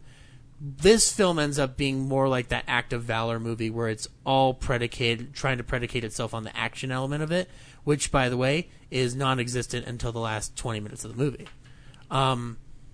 The best way I could describe this film, if I wanted to be positive, is that it's Clint Eastwood's version of cinema verite, where he just films things happening. The beginning of the film is them as children, going through their struggles. Did they play them as children? Because then I'm in. No. If it's them, if it's put a little beanie hat. full-size men in diapers. But like dwarf. I'm a 5-year-old. The following apologies to our armed service men and women everywhere. No, they go through their childhood and how they had a kind of a rough childhood upbringing, and Jenna Fisher and Judy Greer play two of their moms. And there's a scene at the beginning where they're having a parent-teacher conference with her, and the teacher says, "Oh, the kids may have ADD," and the moms are like, "What? We don't know this. Sounds like you're just like shoving medical stuff down your throat and whatnot." And she suggests medication, which could be theoretically like beneficial, and they shout out the line, "My God is better than your pills," Oh, good. and they go to a Christian school, and they go to a Christian school, so like I think it's serious, Henry. I'll answer the question for you. Sometimes when Zach Thank gets you, on the Ryan. roll, I he appreciate that ignores someone everybody cares. else. I can't hear him from that far back. What's going on, Henry? I asked if it was I a took care of it. serious line or a joke line. No, it's a serious line. Judy Greer delivers it very like passionately. Again, like I don't think this is like Clint trying to take sides or anything like that. I don't think he's done this stuff before where he'll put that for you and let you figure it out for yourself. But unfortunately, it's so on the nose and so clearly slanted that it's very hard to take it any other way. Yeah. And like Thomas Lennon's in the film. He plays the principal of the Christian school, and Wearing shorts and cowboy boots. It's weird. You know what? He was one joke away from wearing them at that point. Because like, so every time one of the kids goes into the principal's office, he shuts the door and goes like, makes a fun thing like, "What are you dressed up like an A-team?" Like he just makes a snide remark that would be funny in a different movie. Yeah. And then Tony Hale plays their gym teacher, who's incredibly disinterested. Like all their teachers send them to detention just because they don't want to be good teachers. Which, okay, whatever. But it just, the tones feel weird all over the place. Then it cuts to them as adults. Well, how long do they spend on them as kids? I want to say a good 30 minutes. Is there a scene on the train where it's revealed that had they been on Ritalin, things would have gone better? No, they take the Ritalin before the attack so they can focus on what they need to do. Oh, there we go. Okay, yeah. I'm trying to figure out how them being kids has anything to do with Again, I don't know either.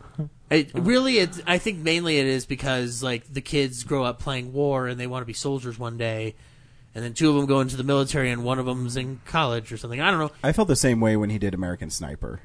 Like American Sniper is so on the nose, but it's better produced than this thing. And I would be curious what you'd think of 1517 to Paris in comparison to American Sniper, because they're just using non-professional actors for the majority of the film. It's very hard to justify what's going on in this script, which is quite honestly, the worst script I've ever seen Clint direct. Like, and in all those movies that I've been watching, like, this is the worst thing he's directed in terms of a story. Like, there is no story. There is a good chunk of 45 minutes of them just traveling around Europe, which, hey, cinema verite is cool and whatnot, but you're selling this film on the plot of a very, like, isolated incident. Sully did it better. Yeah, I was going to say, Sully, this sounds like a movie that should have done, hey, do the incident first and then deal with their aftermath. Like, which would have been great. There's probably more story there. Yeah, but so anyway, it's not a dumpster fire the way Rotten Tomatoes and critics were saying it is. Because at the end of the day, like, it's going for a very specific pro-America audience, and that's cool.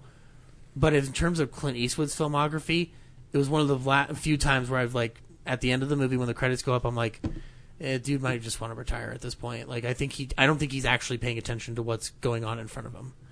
But again, that might be harsh. Maybe he'll do a movie about him playing a drug mule, and it'll be amazing, which is one of the rumored things he's doing.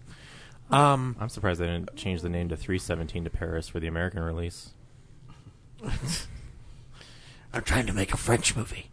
Is that right? I'm trying to make it artsy-fartsy. Damn it. I mean, the reason why I think it's written so poorly is because, like, not only do they play themselves, they also wrote the screenplay. So No. It's based on a book that they wrote. The screenplay was written by one single woman. This is her first screenplay then, because I looked it up just now. Is it Dorothy Blyskall? Yeah. This is her first film. Yeah. So, I mean, it's clearly people who are not very experienced with screenplaying. Right? Hey, guys, maybe that's actually Steven Soderbergh pretending to be an imaginary woman. Like, give her a chance here. I think the combination of the fact that Clint Eastwood does only one-take things combined with non-actors really hurts the film. That's why I'm wondering, like, was this just something he really wanted to experiment with, or is he really not making smart choices right now? I think he's at the point in his lifespan where he's not experimenting much anymore. Yeah, well, I mean, that would go against his whole credo. But again, I don't know. I don't speak to him and Carmel every day, so I wish I did. It'd be awesome. It sounds like the kind of thing that will just make me appreciate Alexander Payne more and his ability to take people who aren't actors and make them relatively decent. Because it can be done. Like, it's unfair to just throw people under the bus and be like, oh well, they're not actors, they don't know what they're doing. But they're definitely not writers. Again, I'm not saying that they did a terrible job. Like, if they're going to do it this way, like there are genuine moments in this film that are, like, either tear worthy or, like, legitimately good, like, interactions. Yeah, but they're few and far between, and they just don't all add up. So I don't recommend it, but maybe, like, I might have to watch it again before the series is over. So sure. Also watch The Howling on Collector's Edition Scream Factory. Yeah, you're right. It's not the best werewolf movie of 1981, Ryan. It's not. I still think it's a Joe. I think it's a Joe Dante classic. If I'm gonna talk about his whole oeuvre, this is definitely a notable one. Do you have to talk about his oeuvre? I'll talk about his oeuvre every day. But if you haven't seen The Howling, it's a couple goes up to a retreat. Retreats inhabited by werewolves, and awesome transformations occur. There's great transformations. The movies, I mean, Joe Dante can make a movie move, and he has a really good eye for stuff, monstrous things. Mm-hmm. And this movie delivers in spades on the monster stuff. Some of the filler stuff the story's a little out of sync. Because have you ever read the book? No. It's fucking garbage. So thankfully Joe Dante did something decent with it. Yeah. No, I mean it's a fun movie, but classic. It's got some great film buff cameos. Like, I love Corey Ackerman getting refused at the counter. No, there's some great things in it, but yeah, but yeah, no, it's a fun movie. And it's also got that great moment at the end where they're like, "And tonight, I'm going to show you something." And then he has to shoot Dee Wallace in the head. Are those movies better when they got pig people in them? No. Isn't Howling 4 the one with the pig people? The marsupials. The marsupials one, yeah. I still want to see Howling 2, Your Sister's Werewolf. I got that one. Just I have the reverse cover because it's called Serpa Bitch. It's like the name of, like, the European release. Oh, that's terrible. Like, the cover isn't as cool. Like, the Howling 2 cover is awesome. It's like this werewolf chick like ripping like through a leather jacket or something. The reverse cover isn't as cool, but the title's way cooler because it's called Serpa Bitch, and I'm like, so I have it the reverse because I think it's cool. Nice. And then the last thing was I didn't plan on talking about it, but I got this in today as a late birthday gift from the head of the Jack Benny website because I'm friends with her. She sent me the Shout Factory edition of the Lost Episodes. So I went through them, and one that I had never seen before was where Jack had Dick Van Dyke on as a guest star. And so here's the thing. So he does a dance at the beginning, which is awesome, and he uses Jack as a hat rack at one point, which is awesome. But then he tries to squeeze as much work out of Dick Van Dyke as possible, so he does a murder mystery sketch where Jack plays a detective and Dick Van Dyke plays 5 different roles and 5 different scene changes 20 different times. Wow. And I first thought it's a live show because of the year, but then I looked again at the year. It's 63. This is when we would have started recording, not necessarily like all in one take in front of a live audience on Kinescope. So I looked at different angles and like, yeah, it's recorded, but there are shots where he's doing those scene changes really quickly, all within one shot. You're kidding me. Dick Van Dyke. That's a Dick Van Dyke like repeated line in the Dick Van Dyke Show. Yeah, dude. Like I want to find a way to. I don't. If it's not available online somewhere, I'm going to find a way to get this episode to you so you can watch it because I think you'll appreciate it. Oh no, I've been rewatching Dick Van Dyke Show. He's an amazing actor. Also, he does 2 different British voices, not Mary Poppins related, and it's the year before Mary Poppins comes out. So it was interesting to hear his other British voices, and he does a French maid at one point. And then he does the scene changes so many times that he comes out in the French maid outfit with a mustache on, and the joke is, Fifi, go shave your mustache and come back out. I saw a really funny video not too long ago where they were going through and interviewing a bunch of different actors who do, mostly British actors who do American voices, and like big people, like Dame Judi Dench was on there, and the James McAvoy, and all these people. And one of the questions they ended up asking him was like, who is it that does the worst British accent? And every time they all just looked at the screen and went, oh, I'm sorry, Dick Van Dyke.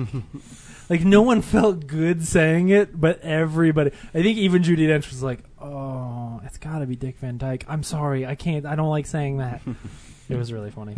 But yeah, so if you're like, I know you guys aren't like prone on Benny, but if you like Dick Van Dyke, it's a big palooza dedicated to him. Nice. And the dance sequence he does with it is really cool too. Like Freddie DeCorvida, the guy who shot all of Jack's shows, he knew how to use a wide, and he got the full scope of him like moving up and down the stage in a way that that first season episode with Laura kind of constricts it. Cordova's moving the camera with him to show how far he uses the prosceniums of the stage.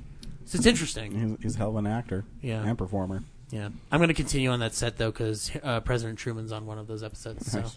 So I'll let you know how that one is. Nice. Anyway, that's all I watched this week. Brad? Oh. Hi. Well, you know, Ryan and I have to go last. That's fine. No, think about it. Fuck. That's right.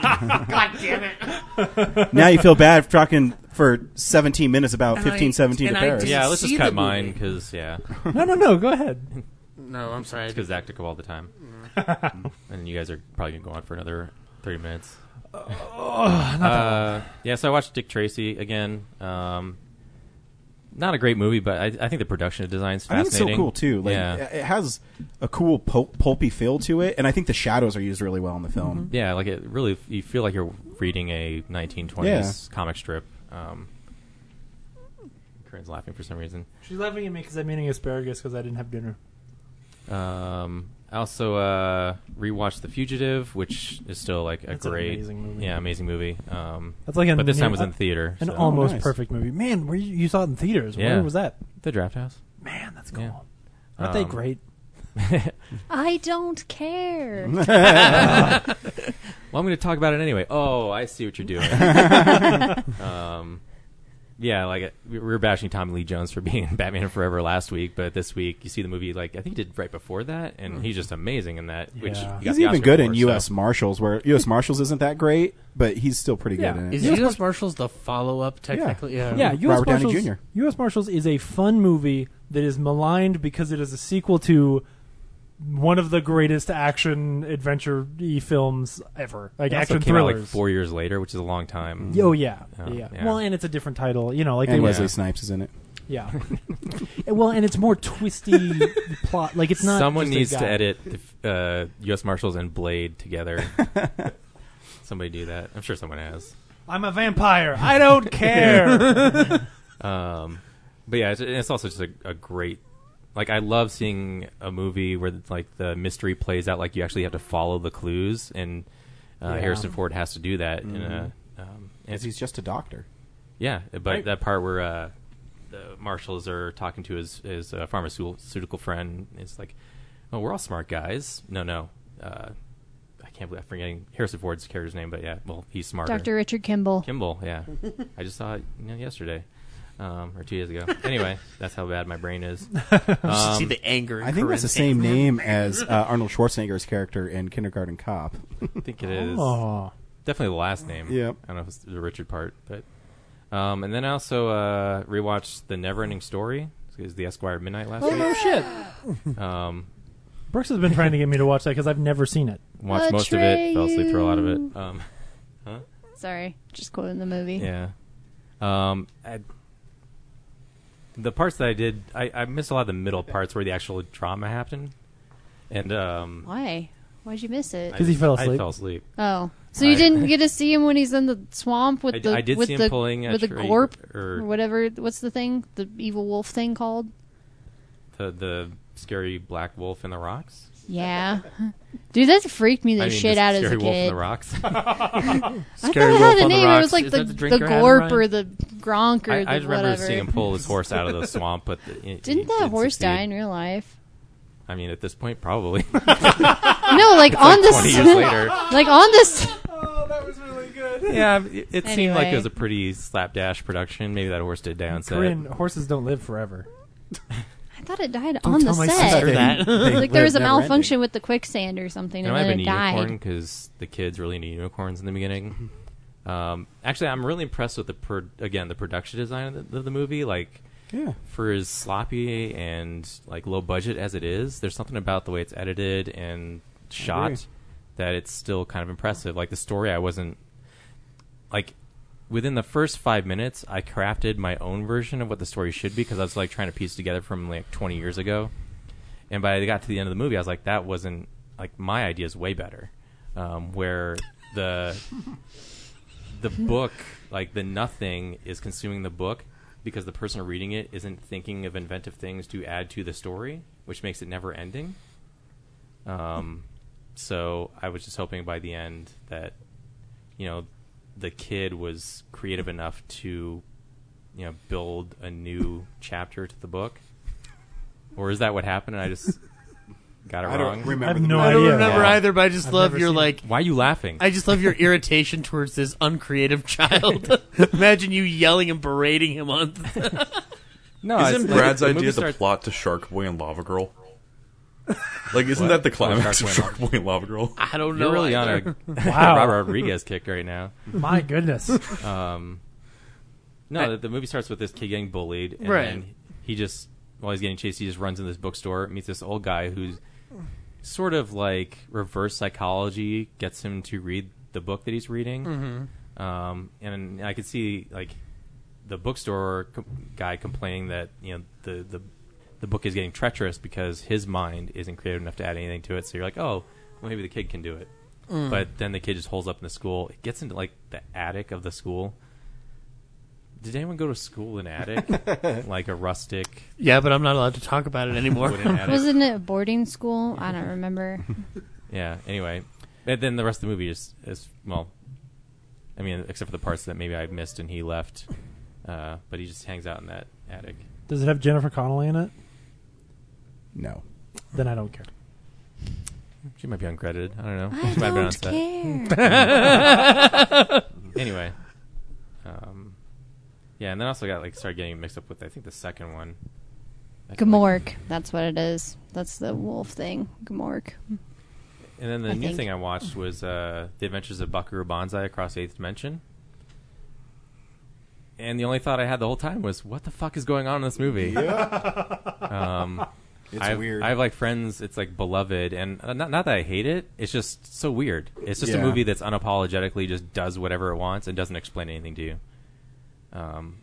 Like even Jeff Goldblum, like his character after being a surgeon, shows up in the rest of the movie in like a cartoon cowboy outfit, like the one Marty McFly wears in 3.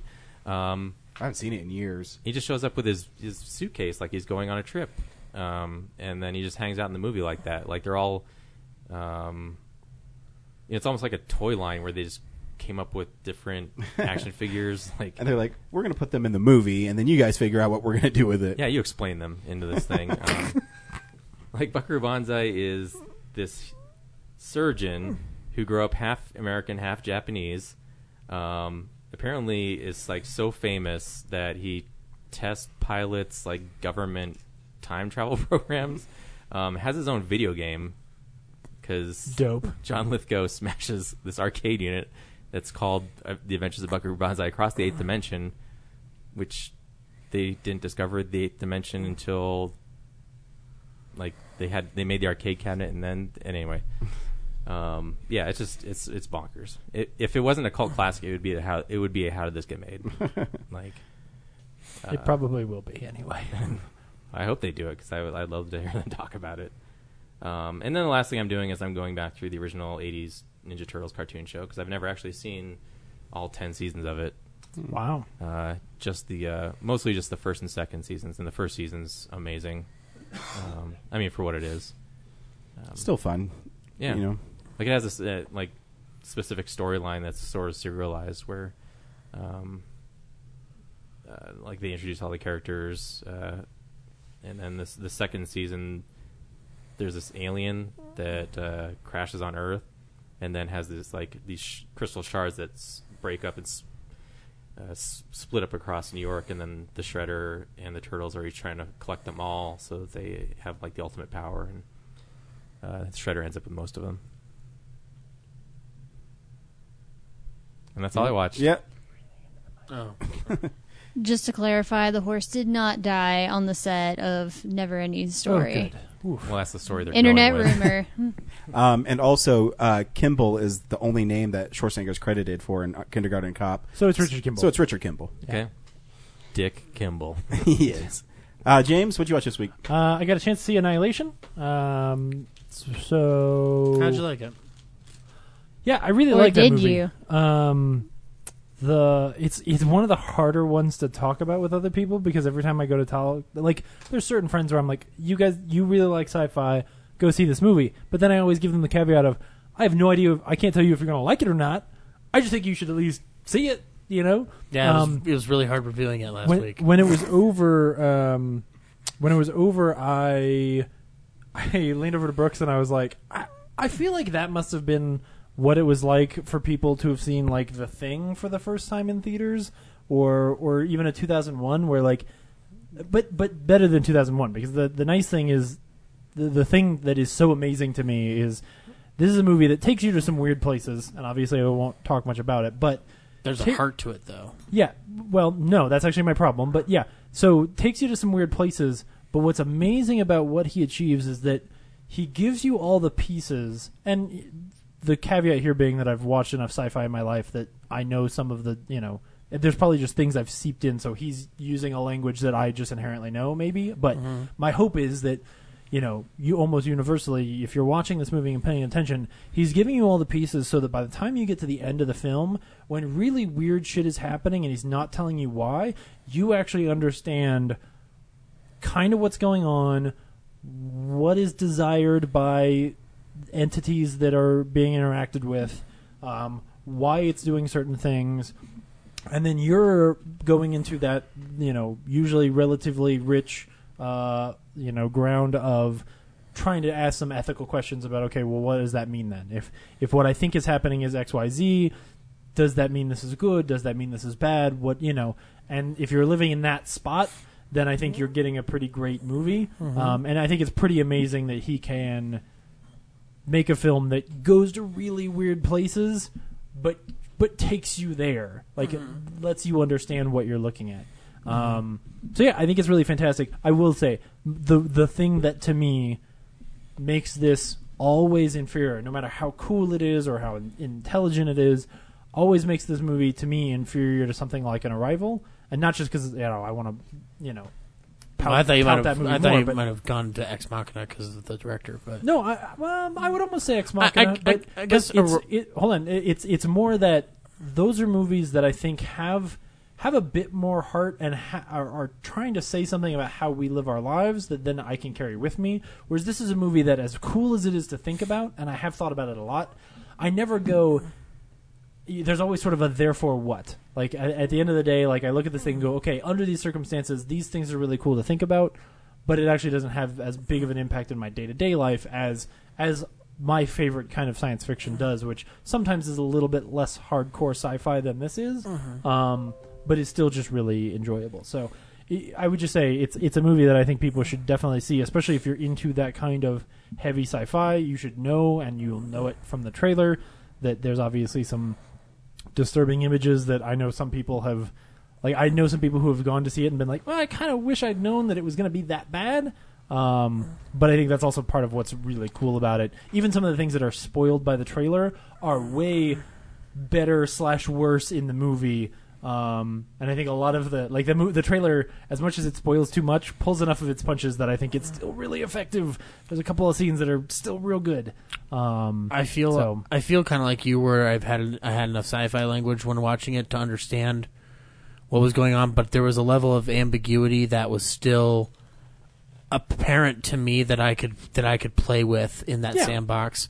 Oh, absolutely. That being said, though, the one thing that and I mean, once they've all seen it, we can discuss it, but within the last 20 minutes, I understand what's happening, but I'm also aware that it's allowing me to watch it like a ballet. Well, which I thought was beautiful, as opposed to just having some cheap-ass dialogue. I totally agree. Yeah. I think the movie communicates properly so that way when you get to the end and weird stuff is happening, you understand what is happening and sort of why it's happening. Right. But you don't necessarily know, like, the motivations, and that's where you get to sort of live and ask these questions about, like, oh, is this good? Is this bad? You know, that whole thing, which I think is really interesting. There's a lot of really cool sci-fi questions, and if you've watched a lot of movies like this, you know, this is just it's got some really cool stuff to think about. Like I said, to me, it comes away with an inhuman heart. I've called it, like, in my head, like a grittier Arrival, like an unhappy Arrival. Like, in a way, not fully. I would go so far as to call it like a soulless Arrival. That's a better way to say it, actually. But that's not a bad thing. Oh no, I give it 4.5 stars on Letterboxd because I think the movie's incredible. I'm just saying, if I were going to say one negative thing, it's that it doesn't give me something to hold on to. It's just cool, and that's great. That's great. Just know that that's the kind of sci-fi you're going into. Yeah. So anyway, I think that was really good. I've been watching a lot of Star Trek Voyager lately, and so this last weekend when I had a little bit of time, because that's my personal favorite show, Star Trek show. That was the one that I loved the most. Like, grew up in that era watching that one. I mean, we watched a lot of DS9, but I fell off when the war happened because I was like, dude, I'd rather go play in the Lego room than watch this shit. This is too much politics and garbage. And the Bajorans are they're the river song of Star Trek. So they, which is the worst thing for anybody who doesn't watch Doctor Who, the worst thing. Anyway, which seasons are you on? I just started at 1, so I'm almost done with season 1. You know, but I was watching through, and then over the weekend I was like, hey, actually Sunday night I was like, you know what? I was flipping through my Amazon list, and I saw CBS All Access on there, and I was like, maybe I should go ahead. Because all of Discovery is over now. Like, I should go ahead and catch up and give it a shot. I canceled mine. So I... Good. Not paying anything till season 2. So I got another 7-day trial. Because I signed up through Amazon this time instead of just signing up direct. So, more freeness. Anyway, but it doesn't really matter because I started watching, I think it was episode 4, and immediately realized that was the last episode I had watched and thought... Well, that's probably good. That way I'll kind of it'll catch me up on what was going on because it was 4 or 5 months ago, whatever. And then I'll keep moving forward. And like 7 minutes in, I just turned it off and went over to Netflix and watched Mute, which is the new Duncan Jones film that's on Netflix, I think, starting this week. So maybe I'll go back to Discovery. I'm going to do it. But Voyager's really good. So I'm just having a lot of fun with just watching Voyager. How has it held up in the last 20 years? Okay. If you like Voyager a lot, it holds up okay. It's hard to beat Next Generation. Yeah, there's episodes where I'm just like, yeah, okay, and then there's episodes where I'm doing other stuff, I feel like popular theory is that it really picked up when 7 of 9 joined the crew. Well, yeah, I mean... And I think that was like season 3, season 4. Yeah, Kes is a weak spot. Yeah.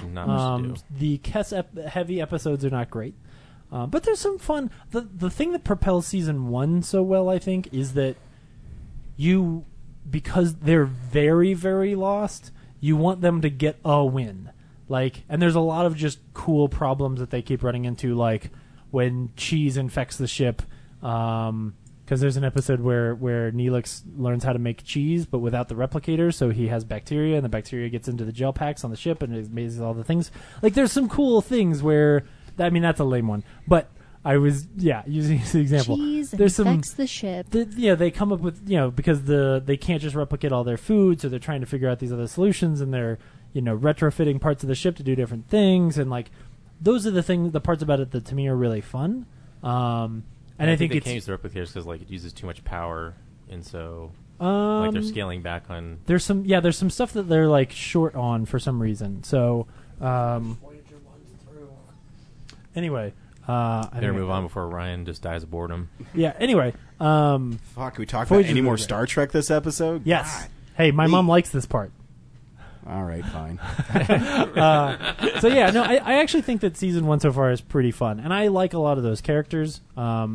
Kim is maybe one of the weaker spots because they try to make Kim into the O'Brien, where there's just episodes where they beat up Kim a lot, and because O'Brien in a lot of the other shows has a lot of there's actually a term for it. Everybody hates O'Brien or something. Anyway, Toby. Well, they made a whole from The Office comic about him. Chief O'Brien. Yeah, Chief O'Brien is one of those characters who has a lot of episodes where he gets stuck in a pocket universe or whatever, and just bad shit happens to Chief O'Brien, and he has to solve it. And by the end of the episode, he's good, and everything's okay, but nobody else realizes how bad it was for O'Brien. There's a lot of those. Kim has some of those. The nice thing is there's one where Kim just isn't in the episode, but he's stuck in a pocket universe the whole time, and then they pull him back, and he's like, "Oh man, that really sucked." And I'm like, "Hey, at least we didn't have to suffer with you, buddy." Isn't there I think by season 5 or 6, they finally acknowledged oh man, you haven't gotten a promotion. Yes. For the longest time, you've been an ensign. Well, that's true of everyone in every show. It's very rare that anybody gets promoted on a Star Trek show unless somebody leaves, or dies. But yeah, no, it's true. Yes, you're right, because he is an ensign for a very long time. But yeah, no, I still like it. So anyway, I watched Mute, the Duncan Jones film that's on Netflix, which apparently Netflix is just crazy for Blade Runner ripoffs right now, which is what they sort of sell it as. Mute's okay. There's a lot of times where I don't understand where it's going or what it wants to be, and so I just kind of got bored at certain sections. So I'll just give you sort of the pitch, which is Mute takes place in the future, in a Blade Runner-esque sort of future where there's just a lot of body augmentation with robotic parts and a lot of just big neon signs and a lot of nighttime and rain. And they're in Germany, but I don't know where. Just some city in Germany. And Alexander, what's his face? Skarsgård. Thank you. Alexander Skarsgård of Vampire Toothy TV show. True Blood is the Mute guy. Basically, you don't really see it, but I think fell out of a boat and gets his voice box ripped out by the propeller of a speedboat when he's a kid. Sweet. But because his mother is Amish, or maybe he was. Oh no! Actually now I'm putting it together. I think he was out swimming and the speedboat just goes by him. But his mother is Amish in this weird Blade Runner future, which Churning lots of butter. This is the point where I was like, oh, this is kind of cool. Did they raise a barn? And so she's not allowed. She doesn't allow them to put a robotic voice box in his neck. So he is mute, and he's got this scar on his neck. Which that on its own, I was like, oh, cool. Like, is this going to deal with how does this guy who was raised to Amish, technology and stuff, or just ask Kelly McGillis. If this movie had been, you're going where I was going. If this movie had been Witness, but in a Blade Runner future, I would have been like, this is great. But it's not. So the whole Amish thing really has nothing to do with the story, other than it's an excuse for him to not have a voice box. They got rid of the interesting stuff and put in a lot of pedophilia stuff for some reason. So yeah. So then Duncan Jones has a lot of pedophilia stuff in this movie. Basically, his girlfriend goes missing, and he starts looking for her. Meanwhile, Paul Rudd is in this movie, and so is Justin Theroux, Ryan's favorite guy, Justin Theroux. And they are they're doctors who run Justin Theriault. They're doctors who run an underground medical center, and they do these augmentations on people. And they're not great. Justin Theroux is a pedophile. There's a lot of time spent on that. It's really too bad. You kind of don't know how things are going to interact until they do, and when it does all come together, it's kind of just a revenge film. And then, yeah, there's a couple cool action scenes where he beats people up with a bedpost, but it's a fancy bedpost, and that's kind of okay. And then there's a scene at the end where somebody dies real bad with a knife, and that part is pretty awesome to watch, but gruesome, but at least holds your attention more than most of the film. So I don't know. I can't necessarily recommend it. And then at the end, he dedicates it to the people who chose to be parents, and then he dedicates it to his parents. But I guess I don't understand how this movie has anything to do with parents, other than that there is a child in it who is getting protected at certain points. So it's okay. It's not great. The farther away from it I get, the less I'm impressed at all by it. The three strangest buzzwords for a movie: Amish, jet ski, and pedophiles. Yeah. So anyway, use those words. Come up with something, Warner Brothers. You might check it out. But what you should definitely check out is that I got a chance to go see 50 Shades of 50. 50. What's it called? 50 Shades Freed. Miss Gray will see you now. Mrs. Gray will see you now. I'm just going to ask one question right off the bat. Did he finally get a job that actually makes sense? No. No. Fuck. No. His I'll job ask my makes less question. sense. Did he hang dong? No. No, he does not hang dong. Then who cares? Jesus Actually, Christ, one this of the franchise more is a waste. offensive...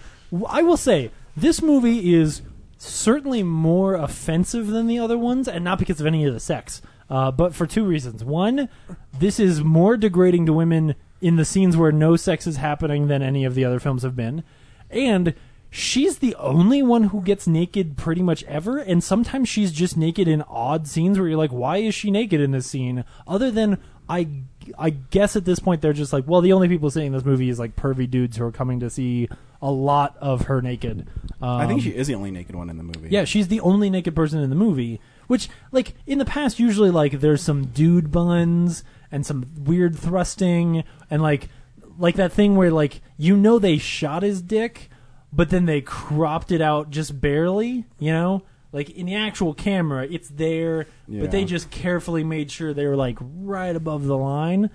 So at least there you felt like, okay, you're trying to equal opportunity offend with your nudity. But here, I'm sorry, they did not, Henry. This is just, he gets shirtless sometimes, but there's not even cool scenes where he's drawing boxes on his chest and talking about his naughty parts. Which was the only way to make his chest halfway interesting. So I came in a little late because you did. Oh, so you missed maybe the best part of the film, which is the montage of their wedding, which is over in about 30 seconds. It's the movie starts and they just get married, and Were there any werewolves at the wedding? No, there were no werewolves. Got angry and awesome. ran off into the woods. That would have been great. And obviously, it didn't last 45 minutes like the Deer Hunter. So. But like the howling werewolves. I don't want any of those werewolves from Twilight. I want the marsupial werewolves. I want werewolves that will rip arms off I people. wanted Billy Burke to show up at their wedding. Yes. Anyway, so yeah, you did miss like their wedding happens because I was reading the IMDb page. Kim Basinger's in this movie. She's like standing in the corner. Like I don't even know if she got paid. Like it may be that they CG'd her into the background. So I was getting popcorn for my wife. And actually, she may have a line. She may have a line at Maybe the wedding. they used footage from the last movie. Maybe. They might have. Put it I mean, in what this else one? is she doing? I don't know. Marcia Gay Harden made it very clear at the end of that second one that she did not want her around their children anymore. But you missed the first moment when I went, oh no, I forgot how bad this is, because they're at the wedding, and this is like 90 seconds into the film. They're at the wedding, and the dancing has started, and he walks over to his new wife and says, "You want to get out of here?" And I'm like, "Y'all, you spent a lot of money for 20 minutes of a wedding," and they just leave, and that's when the wedding is over. He's a billionaire; he can afford. Well, that. yeah, I'm just saying he's an entrepreneur. There is no what? probably because she doesn't have any actual friends, and neither does he, as evidenced by the film. So he's clearly just paying whoever is in the audience. I will of the give wedding. this credit too. This film, one thing credit. So in the second film, all her dialogue was she was asking why. Yes. So she'd say, blah, blah, blah, blah, blah. Why? Blah, blah, blah, blah, blah, blah. But why? She doesn't say that too much in this. No, she pretends to be assertive. Yes. I did come or in a therapist. when she... Either way, it doesn't work out. Were they in Italy or something? Yeah, I don't Sure. know. They're Some European Europe. country. They're in Europe, where people get naked a lot. Yeah, get naked on the beach. I guess there are other naked people at the beach. I don't know that we saw any of them. I guess, I don't remember. It was implied. Yes, so she wants to take off her implied top, nudity. but he won't let her. Hey, don't you do that. Your boobs are for me. Yeah, and then he goes swimming, and when he comes back, she's not wearing her top. She took it off because she's starting to rebel. And then he gets like pissed, throws her bathing suit at her. He's like, "Get up, we're getting out of here." And the next scene's like him, her rubbing him on a jet ski. And then they go fuck. Yeah, I'm like, could you ever treat somebody that way? And they were like, oh, so okay, there is one scene. So yes, almost every scene of dialogue between the two of them is more offensive than any of the sex in this movie. Which is part of what's so terrible about these films, is that they literally were like, we're going to make a movie about taboo sex, but none of the sex is taboo. There's just a lot of it, and it's boring. And then all the parts between where people are talking is offensive, and we'll get to some of those. But there is one sex scene that is in relation to that, because there's a couple scenes like this where she pretends like she's going to be assertive, but then of course as soon as he raises a fuss, she's like, okay, I guess, right? Well, after 2 or 3 of those, then there is what I would consider to be a genuinely uncomfortable scene where he basically ties her down and tortures her, but sexually. And I was like, okay, this isn't okay. Now you're actually showing me, do you know the scene I'm talking about? Yeah. Now you're actually showing me something that's not cool taboo sex with a safe word. I will say, it's the one scene where she actually uses her safe word because he's being an abusive asshole. What is it, banana? No, it's red. I had to think about it. I was like, which is weird because they're in the red room. So if she said, we're in the red room, that would be her safe word. Yeah, the whole plot is someone's trying to ruin his company. The dude who had the cigarette at the end of the second one and burnt a hole through the picture that he stole from them. No, the picture that he took off of, he took a picture of their family picture with his iPhone, yes, and then printed that picture. Oh, that's right. Just so that he could burn it with a cigarette. Which, at some point, I will explain to you the entire plot of the villain and all the things that he does, and why he does them, and you will understand that none of it makes any sense. But go ahead. Yeah. So he was her boss in the second yeah, one. Right? So she goes on vacation and she's been at her job for 2 weeks. Oh, but she's been on her honeymoon, so a day. She's had her new job since that guy got fired for 3 days. Yeah, and she became an editor very quickly. So she comes back and her office is remade. I don't remember what it looked like in the last no movie. One did. It looked like that. Okay. So there's this scene where her assistant said, "Oh, we changed your email to Anastasia Gray or whatever." Yeah, because your last name you're married, is and she said, "No, change it back to Anastasia Steele." The next scene is 5 minutes later. 5 minutes later, this happens. Yeah, Gray, what's his name? Christian. Like, he walks in, he's like, I've tried to email you like 7 times. She's in the middle of a meeting, and he walks up like That's face to right. face with this dude and like intimidates him out of the room. And then he's like, "That's a pretty handsome dude." And you're like, "Really, motherfucker? Like this fast? You're gonna? This is her job. Like you're the worst." And then he's like, "I've been trying to send you emails all morning, and they've been sent back. There's no Anastasia Gray here at WeMakeBooks.com." Yes, wherever she works. I wish that was the name of their company. And so she's like, I want to be independent from you at work. So, I want to be Anastasia Steele. But in the same conversation, in the same sentence, she says, but I'll think about it. No, yeah. So then he says like, well, or no, she says to him like, well, would you, that's if right. it was really important to me, would you change your name, for me? And he goes, I'd think about it. And then she's like, well, okay. I guess I'll take my name. Hyphenate it. I guess I'll be Anastasia Gray. No, she doesn't have to. She just changes her name. She just Yep. caves in. It happens in every scene in this movie where like there's a conflict that's introduced immediately, and this is true of the last one. There's a conflict introduced. It's immediately it immediately flares up into a problem and is then pretty much squashed. And by squashed, I mean Christian gets what he wants because she's a terrible, stupid person. Here's a quick summary. I don't agree with what you're doing to me. Shut up. Okay. Bruce Altman is in this movie. Yep. He walks in for like a second, and he says, "Hey, you did a really good job picking out that book. It sold a lot of copies," and then he left. And I don't know why he's there. In that scene, though, she's looking at Maybe there's an proofs. extended cut. Yeah, she's looking at proofs for the cover, the jacket of the book, and she's like thinking about it. And then the next scene, she's walking out of WeBuyBooks.com, and that cover is in the window that's like 20 feet long. So yeah, it makes no sense. That doesn't make sense. The bad guy in it. Okay, should I explain? Yes. Okay, so here's what he's clearly done. So what we find out by the end of the film is and they also find out because Christian Grey is able to pay guys who bring him envelopes with information about people. Yeah. I don't know who these people are. And then he's They're like, exposition machines. They're like, hey, they found some more information about your mom. Right. And it's like they found it like under a rock. He never says a Private detective. eyes. No, yeah. And they're like, okay, and they open up the manila envelope. We're like, oh, here's something about the orphanage you came from. Yeah. He pays off plot devices. That's what he does. So here's what the villain has done. So the villain was also in the same fraternity orphanage, the same orphanage as Christian Grey, or was it a foster home?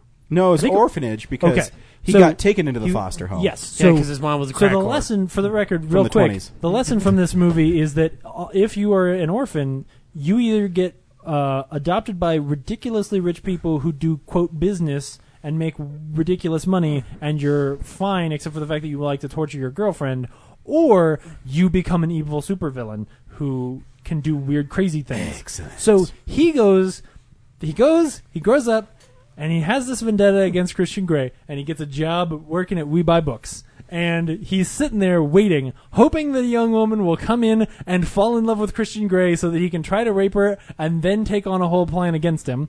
Mm-hmm. So then that happens in the second movie, even though we don't know any of this connection. But that's clearly what he's apparently done, is sit around waiting so that he has a chance to attack And you Christian also Grey. forgot they put red makeup underneath his eyes. Oh, yeah. So he looked like he was tired and crazy. They basically took him. They did what they did to his character, like that actor. What they did in It's Always Sunny when the gang Yes. gets on crack, and like all of a sudden they just look terrible, and you're like, oh my goodness, like how did you go from like this nice, well coiffed guy to a week later being like this weird crackhead evil villain with his hair in his face? So then he just starts like, so he's super spy breaks into Christian's office using like Mission Impossible tools and stuff, and gets in and copies some files or some shit. Yeah. Like nothing of value, doesn't really do anything of note. And then just threatens people for about 30 minutes, until finally during one of Anastasia's I'm being rebellious and he's going to New York and he told me to be safe because there's this guy trying to kill us all, but she I'm went gonna out. She I went wanna be out with and my he told girl. her not to go out. I know. He said, "You stay here," and she's like, "But I want to meet up with my friend." Yeah, who I person. think is also his sister. Yeah. Or sister-in-law. I don't know. She doesn't actually have any friends. All of her friends are related to Christian. So, in one way or another. except for the gay guy, but he's like he doesn't do anything. Yep. So Sounds so random. He's just the only Except friend for the she gay has. guy. It's He doesn't do it's important because anything there's a scene that doesn't make if any you're sense. thinking that, you're like, whoa, this is all over the place. This is the fucking movie. It's explaining the movie to you. Oh, I know. This is what happened. I've already seen the first two, so I know So that then- this is how crazy it can get. So she gets back from that night. She doesn't get attacked while she's out. No. That would make sense. She comes back with her bodyguard, and she's walking through the house, and he's broken into their house, this crazy rich guy's house, with a giant-ass knife. I mean, it's like 3 foot long, like, silly Halloween knife. That's like- not a knife. And- It's like Machete from Jason versus Freddy. Yeah, it takes up a half the screen when he tries to stab her. But with you it. also forgot to mention that she goes to her bedroom and tries to flip on the switch on the wall, and it doesn't turn on. In a crazy rich people mansion. I mean, come on. Yeah. How do you So- not know you're in danger? So I guess he cut the power, but then she walks over to the table and turns on the lamp. He just broke that switch. Okay. Come on. And That's then- what you do when you're going to attack somebody is you go in and you strategically unwire certain switches just to confuse them. Yeah. Just to throw them off So- so you can stab at them. But don't worry, his security guards take care of him. Yeah. The security guard runs in and, of course, just like knocks the guy out. Doesn't shoot him or whatever, but like attacks him and saves her. And so that's the end of that. I guess he goes to jail, but he gets on bail for like $500,000. He applies for bail. He applies for bail. That's He not, put- I mean, that's he not how it sub- works, but he submits his application for bail, and it gets approved at $500,000, which is a lot of money. But apparently, he has that from all of his pension from We WeWork Buy Books, and so he pays off his $500,000 and he gets out of jail. But nobody tells Christian. None of his folder people show up to tell Christian that he's out of jail. He ran out of money for plot devices. And then, well, there's more. So during these sequences, like they've been having sex and shit. Oh, they go to Aspen for no Yep. fucking reason. And she asks him about babies. He's like, Oh, yeah. yeah, I'm just not ready for a baby. I want it They're to be. already married. I want to be me and you for a while. But then she comes Oh, no, back no. from the court. Wait, hold on. You're making this too nice. She says something about children, and he's like, "Don't you want children?" Or she says, "Don't you want children?" And he's like, "No," and he gets really vicious about it, in a terrible way, and then just leaves. And then it's not till later that he's like, "Well, I don't want to have kids right away because I'm afraid that like it'll take attention away from me." And guess Like- what happens? She gets pregnant. Yeah, then, well, first you randomly cut to a table with some little bottles on it, and then like her walking through a hallway, and then just a doctor says, "Oh, you're pregnant." Like, it's so That's terrible. right. I remember leaning over to Brooks and going, "Where are we?" Like, you're just suddenly in a different place, and now she's pregnant. And of course she doesn't tell him right away. Doing some research, Ryan, did you and Laura have a conversation about wanting to have kids before you got married? No. That I never mean, came up? Who would have that conversation before you get married? Yeah. I mean, James, I don't you know. and Brooks No. talk- No. And I you know just what? Wait till after? Yeah, Yeah. when my Okay. wife's like, I want to have a baby, I was eating steak, and I was like, no, no. And then I went out drinking with this girl I used to fuck. Oh, And yes, then- that's right. And then I come back, and I'm too drunk, and I pass out. But Wait. then she texts, the lady I used to fuck texts me, and Laura saw it, and she got so fucking mad. And then the next morning, she's naked, changing in front of him. So, but that was after she finally tells him. Oh, that's right. that- I don't even remember. So then she It's all comes, fucked up. and there's another scene that looks, I think it's framed exactly the same, where they're sitting together, and she's like, "I'm pregnant," and he goes, "Well, you're on like some birth control." Yeah. Um, and she says, well, people fuck and babies happen. or well, and he's like, something. he gets mad like, "Your only fucking job is to not get pregnant." Like, that's basically what he's doing, is like, all you had to do was take your birth control. Like, blah, blah, blah, blah, blah, blah. And so he gets, like, unnervingly divorced this man immediately, furious with her, and storms out. You and- can't convince her, though. She's past this point. and may or may not go have sex with Kim Basinger, who's not in the film. Yes. It's implied. Much like the sex in this film. So then, yeah, and then she goes and sleeps in the red room but none of it makes any sense. I don't know what she's trying to do. She just locks herself in that room I'm for a guessing while. there's only one key for it that he can't get in. Yeah, They've she never could fucking leave. They've never explained it, but No. I'm guessing. Yeah. But she's the worst character ever. She's just stupid. Ugh. But Anyway, then he- and not because she gets pregnant, for the record. But then the bad guy kidnaps Christian's sister, demands $5 million while they're still fighting. But we're skipping over the part where he learns how to play the piano and sing really that's fast. right. That was really good. So in Aspen...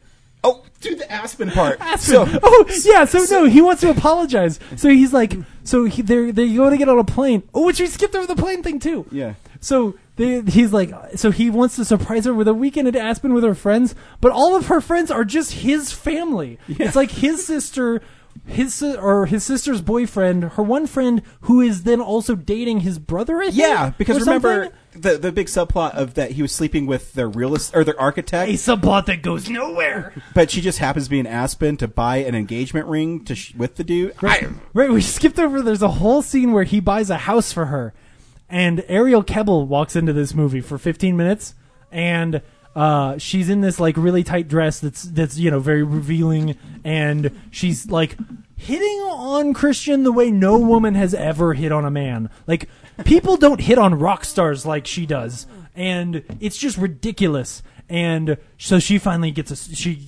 when Christian leaves, she's like, "You're gonna stop hitting on my husband," and blah blah blah blah blah blah blah blah blah. And it's the one scene where like Anastasia is actually kind of a character, and you're like, good for you. Okay, I mean, you're fighting a cartoon villain, but okay, at least you can do that. That's at least something.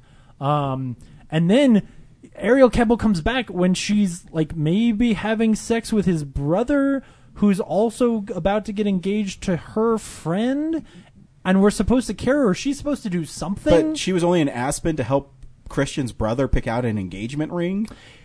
Right. I guess we're supposed to believe that. So the greatest part she does nothing to help her friend. They're her in friend this really like swanky Aspen mansion. Yes. And all of a sudden you hear, was it Imagine? Boop, boop. No, it wasn't Imagine. It's some Beatles song. What is it? That'd be way better. Maybe it is Imagine. No, that's John Lennon. No, it's not Imagine. Well, it's, yeah. Anyways, he's playing the piano and whichever singing. Beatles song is cheapest right now. He's playing the piano and singing, and Anastasia's like standing on like the stairway, like looking at him dreamingly, and she said, "Did you know he plays?" And his sister says, "No one's ever heard him play the piano or sing ever."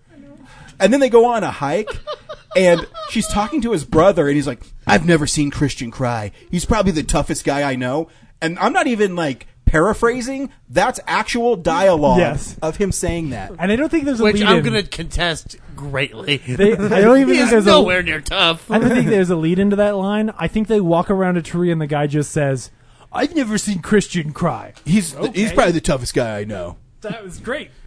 But then the cartoon villain Totally kidnaps my his best sister, asks for $5 million. Anastasia gets it for him. $5 million. Mm-hmm. This guy has crazy helicopter money. Ask for $5 million. Just a little bit. Yeah. Just a little bit. Pocket change. And then she ends up shooting him in the leg. Oh, no, wait. Yes. Anastasia or the sister? Anastasia gets the gun back, shoots him in the leg. Well, first of all, the bad guy calls her and says, like, "Hey, I need you to give me $5 million. But she doesn't tell Christian. She just goes to the bank. That's right. And then the bank manager, when she shows up at a bank, by the way, for the record, anybody writing a script, banks don't have $5 million in cash, period. Ever. They barely have $100,000 in Federal Reserve. Right. So she walks into this bank. She's like, "I need $5 million. And the bank manager is like, "Well, okay." So he leaves and he calls Christian and comes in and is like, "Your husband wants to talk to you." And she doesn't tell him, "Hey, your sister's been kidnapped. He wants $5 million. It's like chump change. Who gives a shit? Let me take care of this thing. I got a gun. It's going to be okay." And, I don't know what you do for a living, but whatever it is, you clearly do it well. Yeah. She doesn't do any of you that. have to trust me, Christian. No, You she should just say that. cries. Because at this point, this is right after the baby thing, so he thinks that, like, they're breaking up or something. Like, it's supposed to be conflict, but it's not. And, because, whatever. And so she takes the money. He walks in the front of the bank at that moment, and she's like, "I want to use your back exit, and I need your phone." And she leaves. And the phone thing was at least a smart, like, "Oh, okay, hey, you did something smart." Because she steals his phone, so the bad guys take the wrong phone, so she has her real phone. So they can track her or some shit. But Christian can track her on his phone. Yeah. And he has 911 on speaker. And they're like, "Follow this to here." And like the next shot is like the cops like going, like, wait, they're not supposed to know, but the cops are coming with sirens blazing and driving like they're in chips. Yeah. Like, oh, yeah. It was ridiculous. It's ridiculous. So the only way you can make that better is if you cut it to footage from a 30s gangster movie where the cop car is coming around a corner. Well, Yeah. That was just like every cop from every era. That is the shot. Yes, it is. So then she gets slapped twice. She falls down. She gets kicked in the stomach. She grabs a gun, shoots the guy, and then she blacks out and falls into a coma. Don't know why. Then we find out that there was a girl henchman that's working with her who's doing all of this, kidnapping people because he videotaped them having sex and has threatened her with it. Yep. Because he's going to do what? Put it on the internet? And Like, so it's worth it to kidnap people? If I was some chick and some guy's like, you need to kidnap this chick for me or I'm going to post on the internet, put it on the internet. Yeah. Oh. I'm a nobody. Who cares? Yeah. And then I'm going to sue you for extortion. Yeah. And I'll have proof because you put a video of me on the internet. And then if I have to go to jail, I'm going to apply for bond. I'm going to apply for bail. For bail. Yeah, so then the bad guy is shot, and I guess goes to jail again. Yep. I don't think he's allowed to apply for bail again. No, I think he's stuck now. Yeah, you only get to apply But once. don't worry, guys. If you're wondering if Christian's okay with him having kids, he's okay now. He's learned the lesson. He has. And Yeah. the closing shot is them with like 2 kids. Didn't Or Anastasia one get kid and kicked in she's the pregnant. stomach, though? She does. did. There's supposed to be some threat there that there. I almost thought like, man, maybe that guy, this is terrible. But I thought that kid might be better off. Well, or if it's like, it would have been better writing if she did lose the baby and then Christian realized what he lost. And Yeah, at least then there's something Yeah. something at risk here. But no, like everything's just fine. Everything works out. They live in their house, their dreams. Their kid's cute. Then she's pregnant again, and Christian still is an entrepreneur. Yeah, he turns his money into more money. Yep. Doing what? And that's 50 Business. Shades Freed. Yeah, no one is freed. Man, Nope. I don't By the know end what of the movie, fuck you two just said, little kids. But you're special. It's terrible. Yeah, I don't know. I don't know what else really offensive stuff we missed. But I can't remember. There's a lot. I think you covered the entire gamut. Is it the worst of the three? I can't compare them. I can't. They're all So, garbage. I've still never seen the first one. The second one is more fun to watch because there's so many just ridiculous things that happen. Whereas this one's more boring, but also more offensive. So I was like curled up in a ball, like doing this with my hands at the screen a lot more. Whereas the second one, I was laughing a lot Yeah, more I because guess. like he almost dies in a helicopter. Yeah, at least the second crash one and, is like- so ridiculous. Yeah, like it's so stupid that you can have fun with it. Whereas the third This one, one's just mean-spirited. Yeah, I mean, genuinely, there were a couple scenes where I was like, okay, this isn't okay. Like, you've got some shit here that's really bad. The first one had potential to be less stupid, but it ended up being just as stupid as the second one ended up being. That makes me want to go see the first one. I don't know. Like, I just... Ryan- Again, I saw the two, Ryan, you and gotta I don't come think over. I'm... Yeah. The You gotta first come one over they sometime. actually cared about. Like, there's actual like cool set design and cinematography in the first one. The script's still fucking atrocious, but like they were trying with the first one, and then the director was like, "Fuck this," and she quit. And the two Yeah. actors were like kind of having fun with the fact that like none of this makes sense. But they also and then, hate each And other. then after the first one, they were like, "Oh, we have to do this again," and so that's when it started getting really bad. And so True. I think all of their sex in this movie is also more boring. Yeah. Like, at least in the past one, there was like You more... can almost tell the director was bored. Somebody's getting tied up somewhere, but this was just a lot of, like, they have sex. Yep.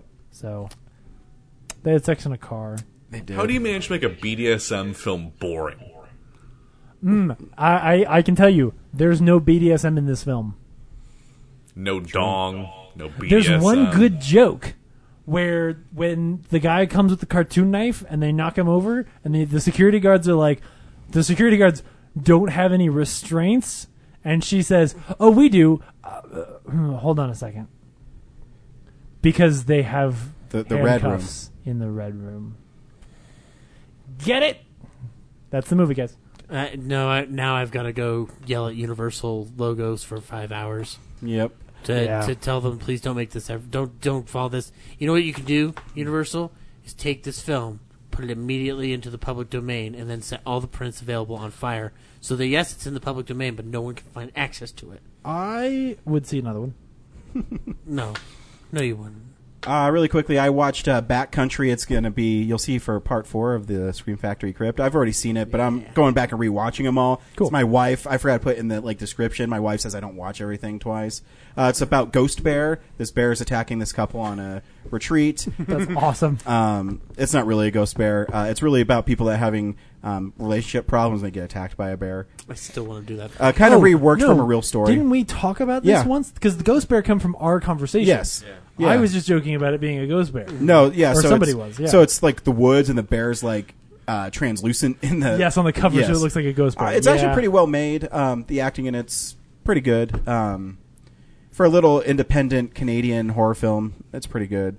So look for that review. I do like that. I've been putting them up, and I've had friends in the where I work calling and asking about like the Babadook and stuff. Cool. I was like, yeah, check them out. I watched Coco all the way through with Kellen. And so the movie is adorable, and every Did time you cry? a little bit and I really wasn't crying, but I'll tell you why I cried. So I'm watching the movie, and Kellen's next to me, and there's a part. Can I spoil Coco now? Yes. I haven't seen it, but I've got it in the mail, so go ahead. Okay, so there's a part in Coco where little Miguel figures out what's important, and Kellen looks at me and he has tears in his eyes. He's like, he just wants to be with his family. And I'm like, oh. And it was really cute. And then at the end, when he sings "Remember Me" is beautiful. It's a really dark movie at points when you find out about De La Cruz and Hector. Hector, yeah, and it's really dark there. You're like, wow, they went there. And what I can't believe I didn't see it before. It seems so obvious, the twist in it, but when you watch it, it's handled really well. And because Benjamin Pratt plays De La Cruz, he's really charismatic and he's wonderful in it, and they do such a great job. So I won't spoil it for you, but definitely watch Coco. Is it darker than Paranorman?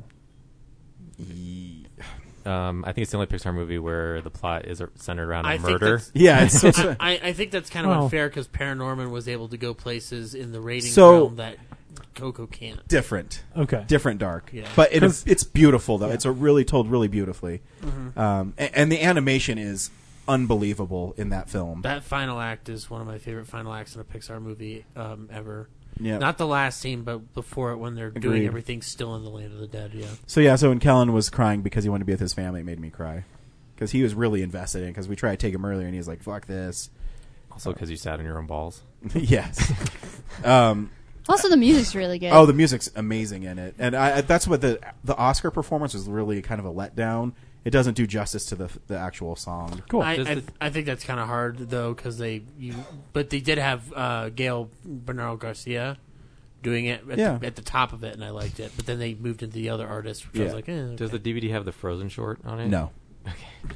At least I don't think so. I didn't look for it. At least it doesn't force you to watch it first. Yeah, when I went and saw it, and granted, it was like way after it came out. I think I saw it in January. It came out in November. It didn't have. They took it out after short. 2 weeks. Yeah. Which they said was a planned thing, but the backlash against that short was so much that I think they just wanted to make sure people knew, like, hey, keep going to see Coco because we're going to take that shit off. Don't worry. Yeah, and the last thing I watched this week was also equally brilliant. It was 3 Billboards outside Ebbing, Missouri. Yay, you finally saw it. Yeah, I finally saw it, and it's brilliant. The characters are really crazy in it. The only thing I have problems with is like Sam Rockwell threw a dude out of a window and he just gets fired. I'm like, I thought the same thing. Yeah, I mean, and I get that they must be exaggerated characters. That's fine. But the movie is great. Woody Harrelson's great in it. The little bit he's in.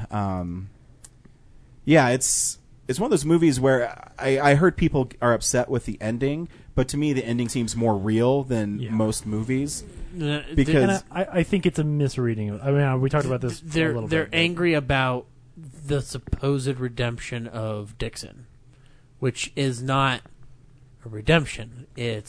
That's what that character decided to do to step out of the resolution. I thought they were more mad at the resolution because there really is none in the film. Exactly. Oh, I think it's absolutely the idea that at the end of that movie, the guy who is openly, who is discussed to be a very racist character, is basically kind of let off the hook and is turned into a nice enough character that he's sharing the same car as our main character. But again, it's a misreading of the film because... So there's two main problems I have with this. One, this is a film in which none of the characters are good people. The people we think are good early on turn bad, which is Frances McDormand, who takes everything too far, makes all the wrong decisions, does terrible things, almost kills Sam Rockwell by burning down the police station. Sorry, spoilers. And then, Sam Rockwell sort of goes the other way and has this redemptive moment. And the other big problem I have is... I'm sorry, if your argument is once you're a racist, you are lost forever and I have no hope for you to ever see the light, realize that you're a terrible person, realize that you think poorly and you can never be redeemed, I like you less than the racists, to be completely honest with you. And I think his moment, like that letter that Woody Harrelson sends him and this moment where he's like, oh, I should try a little bit harder to be maybe a good person, is okay. The fact that this isn't a scene. I mean, I don't know why it's okay that we can have American History X where there's a guy who was a racist and now he's okay, and that's okay. But here, this guy who is never openly racist is just ignorant in the movie and doesn't understand, and then starts to change marginally, not huge. He's not sainted at the end. That's the point I was trying to make before you cut in, which is that he does not. He takes a step towards fulfilling what he read in the letter from Willoughby. Right. Which I think is more important than saying, now he's forgiven. Blah, blah, blah. It's like, no, he's still got a lot of anger in him, and it's unresolved from a multitude of things around him.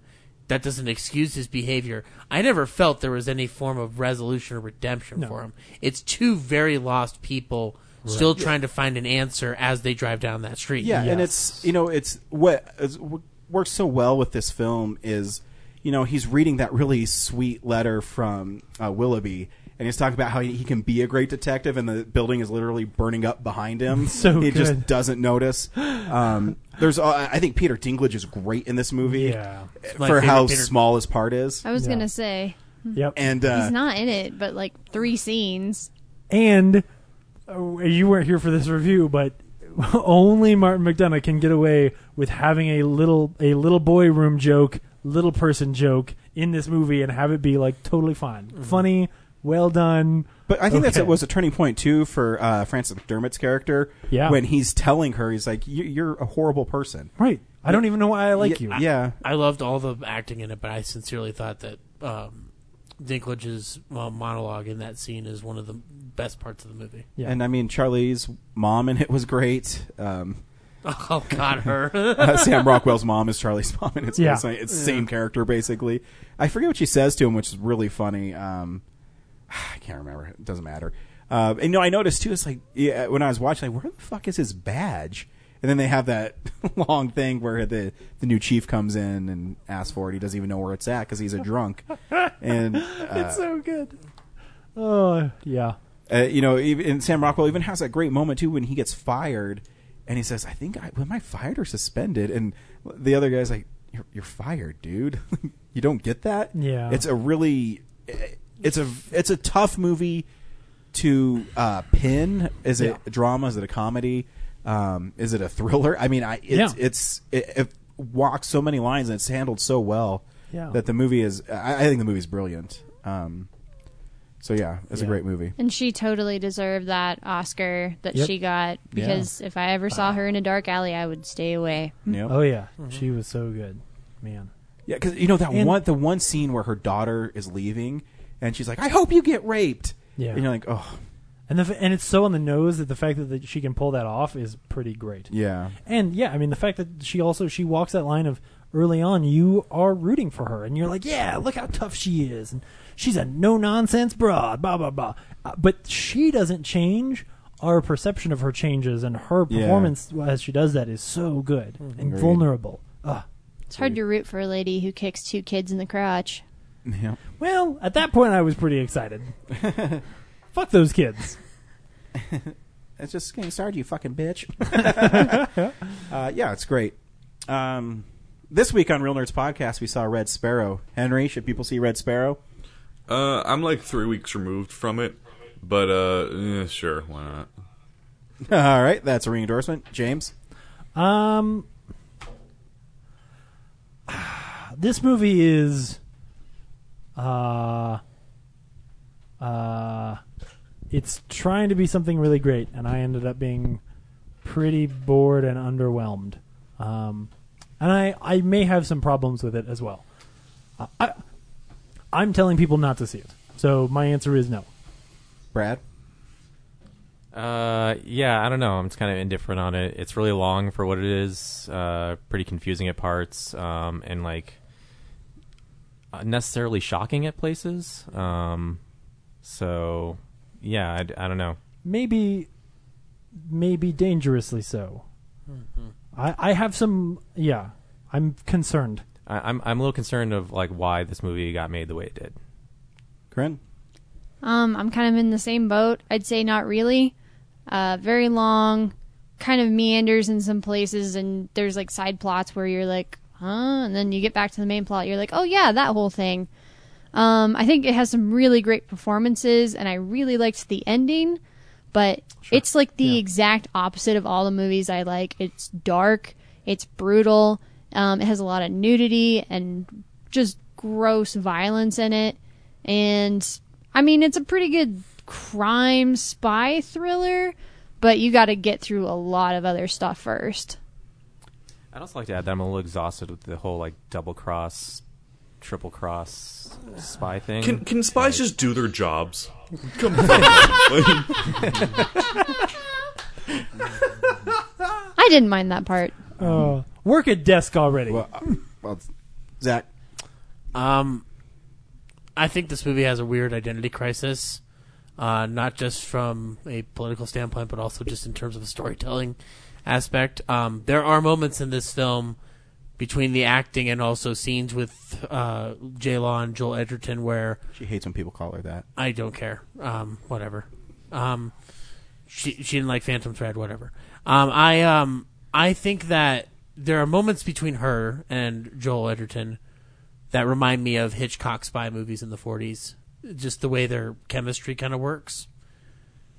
But should people see it or not? But again, it's muddled with a bunch of shit that doesn't fit with what this movie's trying to tell you. I think you could do worse, but I wouldn't like say go rush out right now. Like maybe like matinee or $2 theater. I don't think it's worth $10, but yeah, and it was superbly shot though. I like it looks beautiful, but it doesn't excuse the story at all. And just to clarify, I don't think it's a bad movie either, but I wouldn't necessarily recommend it to people just because I feel like it's kind of a niche movie. Niche movie. Black Panther's still out in theaters, guys. You guys can just go watch that. Yeah, just go watch Black Panther. Yeah. Amen. I'm actually disagree with all you. I actually really like this movie. I like that because it was mean-spirited. It was dark. James got his fighting gloves on. And I think that because of the pace, it actually benefits the movie, where it lets it breathe and it kind of helps you figure out what's going on as well. Here's a trailer for Red Sparrow. Morning, Mama. What is it? I have to go away for a while.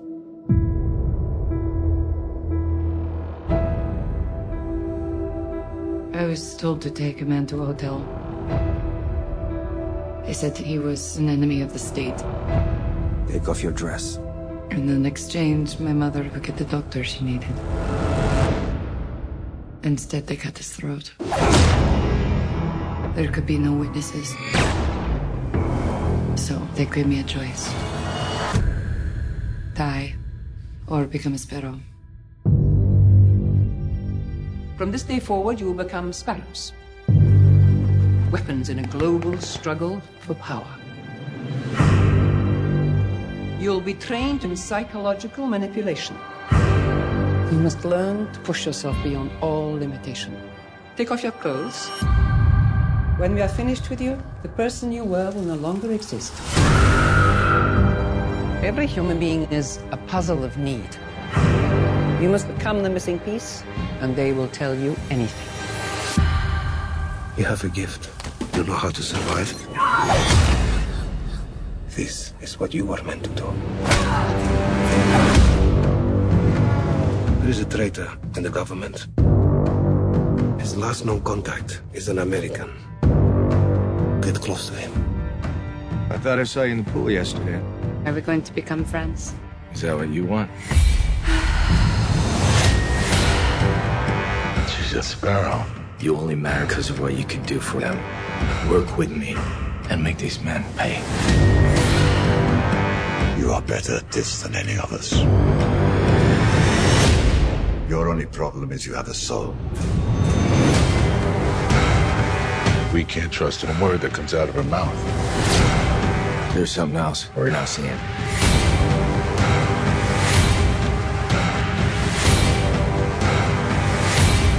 If she's compromised, she will be eliminated. What have you done?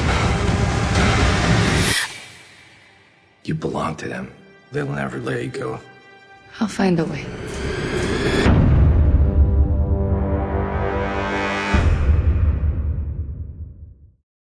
Also, real quickly, I'm probably going to have to go just a little quickly. I need to deliver some stuff to a client, and it's like midnight here. So, Oh, yeah. Good luck arguing. See you guys on the flippity flop.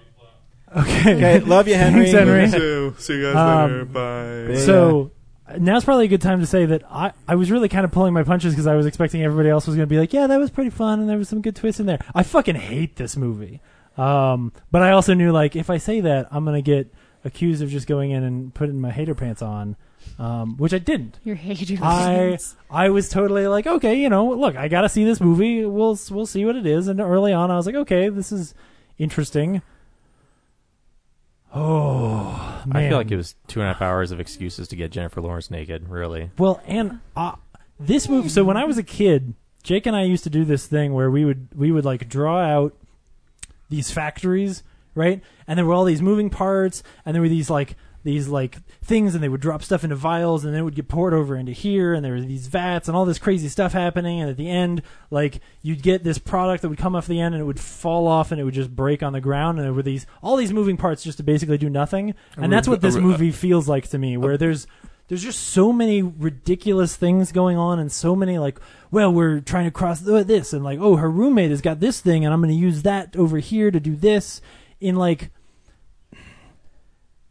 oh yeah, that whole side like a really plot bad with the Tony Gilroy script. Yeah, like I don't know how like her getting $250,000 like helps her get $250,000. And she's or not to do what? No, she's setting up her uncle. she's setting up everything.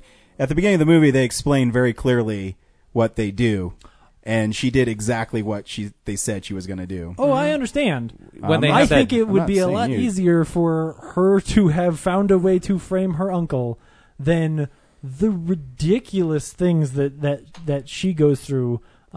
Which you see, like, I know that when she has the dinner with her uncle after she gets out of horse school. So I'm like, oh, at the end she's going to get her uncle in trouble. But, like, Right. the other hour you have to wait for that was enough time for me to forget that was a thing. And I think the worst thing for me is I don't care. I don't like her. I don't think she's very interesting. And she's not good at what she does either. No, she really isn't. I mean, even the matron said that. They keep telling her, like, oh, you're such a great spy. Like, we're bumping up to the next level. And but they she keep screws giving up her all every- these chances because she's Well, the they actually said director's the only reason she niece. got going is because of who her uncle is. Right. So Mhm. everyone agreed that she wasn't good. Yeah. And I think some of it is like it's supposed to be that like, oh, she's screwing up, but in the end the cool reveal is that she was screwing up, like she seemed like she was screwing up, but she actually had this grand plan. fucked them over. Yeah, it just ends up being boring most of the time. Like I kind of knew like, okay, well you're probably going to do this eventually, but all of the stuff between her and Joel Edgerton, I'm like, I don't care. Like, and most of the time I know he kind of knows what she's doing, and if she pulls one over on him, like, whatever. Those like those moments reminded me of trying to go down a Hitchcock route, but they're not going to succeed because that's like it's not possible. But they try to catch at that tone, and I think there's moments where they almost get it, but they don't. They can't flow into the rest of the story the way that kind of narrative would. Like, if you want to do this story between Edgerton and her, I'd rather see more of that than the subplot with her and her roommate in the house. Yeah, I mean, I think that there's a brilliant story here, especially when Jeremy Irons' moment happens. I was like, oh, this is the movie. That was like really the good cool scene, too. part of it is this reveal of, oh, he's the guy, which I kind of knew the whole time. I was like, Jeremy Irons is in a side role, and there's a mysterious figure who's an older guy who trusts him. Like, okay. But still, when he has his speech, I was like, oh, this is, and he's good in it. But that idea of like, oh, cool, like he's a spy, and he's going to reveal himself to make her more important in the government so that she can be an even better informant. Like, that was so cool. And now, of course, they kind of find a way to cop out, which I'm fine with. That part's okay. But that story's so cool. I just wish it hadn't taken so much convoluted nonsense about a character I didn't care about to get me there. I thought the whole side plot with the American Mary Louise Parker's character, oh my gosh, that was so annoying. And finally, when they got back to the whole, oh yeah, you're supposed to be a spy and you're supposed to be getting this information from him, I'm like, oh yeah, let's get back to that plot and find out who the mole is. Right, because that didn't, I don't even, and maybe you can explain it to me, Ryan, like, I don't understand why there's the two of them in this apartment and they're both working on different projects, and oh, well, no, I guess, no, I did know. That's right. Now I'm remembering. It's because she goes to the guy who doesn't like her and says, like, hey, I know this secret about her. So they come and murder her. But then that makes it okay for her to take that thing, finish it, and extend her own projects. She's using it because, remember, she went... Oh, yeah, because she stole it first. Yeah, that's right. She stole it, then she used it against her, so she get the $250,000 to set up her uncle so the Russians would think that her uncle was actually the mole. Right. And, so and she used the discs at the end. Yeah, so then she also keeps Jeremy Irons around because if he's still a mole, she can still exploit him as well. One of the things that bugged me the whole time is, when does this movie take place? Because between the floppy disks, the vending machines of phones, and the modern, like, Yaris's that people are driving around, I do not understand where I'm supposed to be. I figured it was modern day. Yeah. I mean, all the technology seemed... Except for the phones being Nokia phones and the floppy disks, which are well, like... have you been to Russia? Older Maybe in phones. Russia. They are in Russia, yeah. I thought the government I sometimes don't keeps believe stuff that they on... still use floppy disks. I thought they actually do that because it's less... You can't hack into it as easily. I mean, who has the technology to do that anymore? Who still has, like, floppy disk drives? But you don't have any encryption. All you have is the fact that there's a floppy drive. If you go to your local PC land and buy an old floppy drive, you could do it. If that's what it... No, it can't be modern day because there's also a, like, vending machine full of Nokia phones. It's Russia. Maybe they don't have iPhones. I thought that was when they were still in Budapest. Yeah. I don't know. I mean... They have burners. They use flip circuit. phones for burners all the time. Yeah, like the Blacklist. They look like the Nokia phones from like 10 years ago. Not like a maybe a it's how they burner are phone in Eastern today. Bloc Europe. I don't know. Maybe it is supposed to be set 10 years ago. Maybe Nokia Who changed knows? their Who life. cares? Then the floppy disk makes no sense. Like, that's why the whole time I was just maddened. I was like, wait, when I am don't I? care about stuff like that. I could have cared less about like the whole time plot and whatnot. Usually I wouldn't care unless like there's these big people plots were around really those into things. ballet. So for all I know, like this is just like this is. And I thought the opening was really cool. That was an awesome sequence. Mm-hmm. Yeah, that cut back and forth. Yeah. But part of why I end up not liking her is because she goes and beats those people to death, and I'm like, or almost. Oh to no, death. I like they ruined her career. Yeah, they ruined her career. Fuck them. Let them die in the shower. Okay, fine. That means And that she I does, get to and not she like does her character. feel That's true. guilty and calls the ambulance for him. Right. I don't think you're supposed to like her character. Then I think the whole movie falls down. Like then why am Maybe I glad that she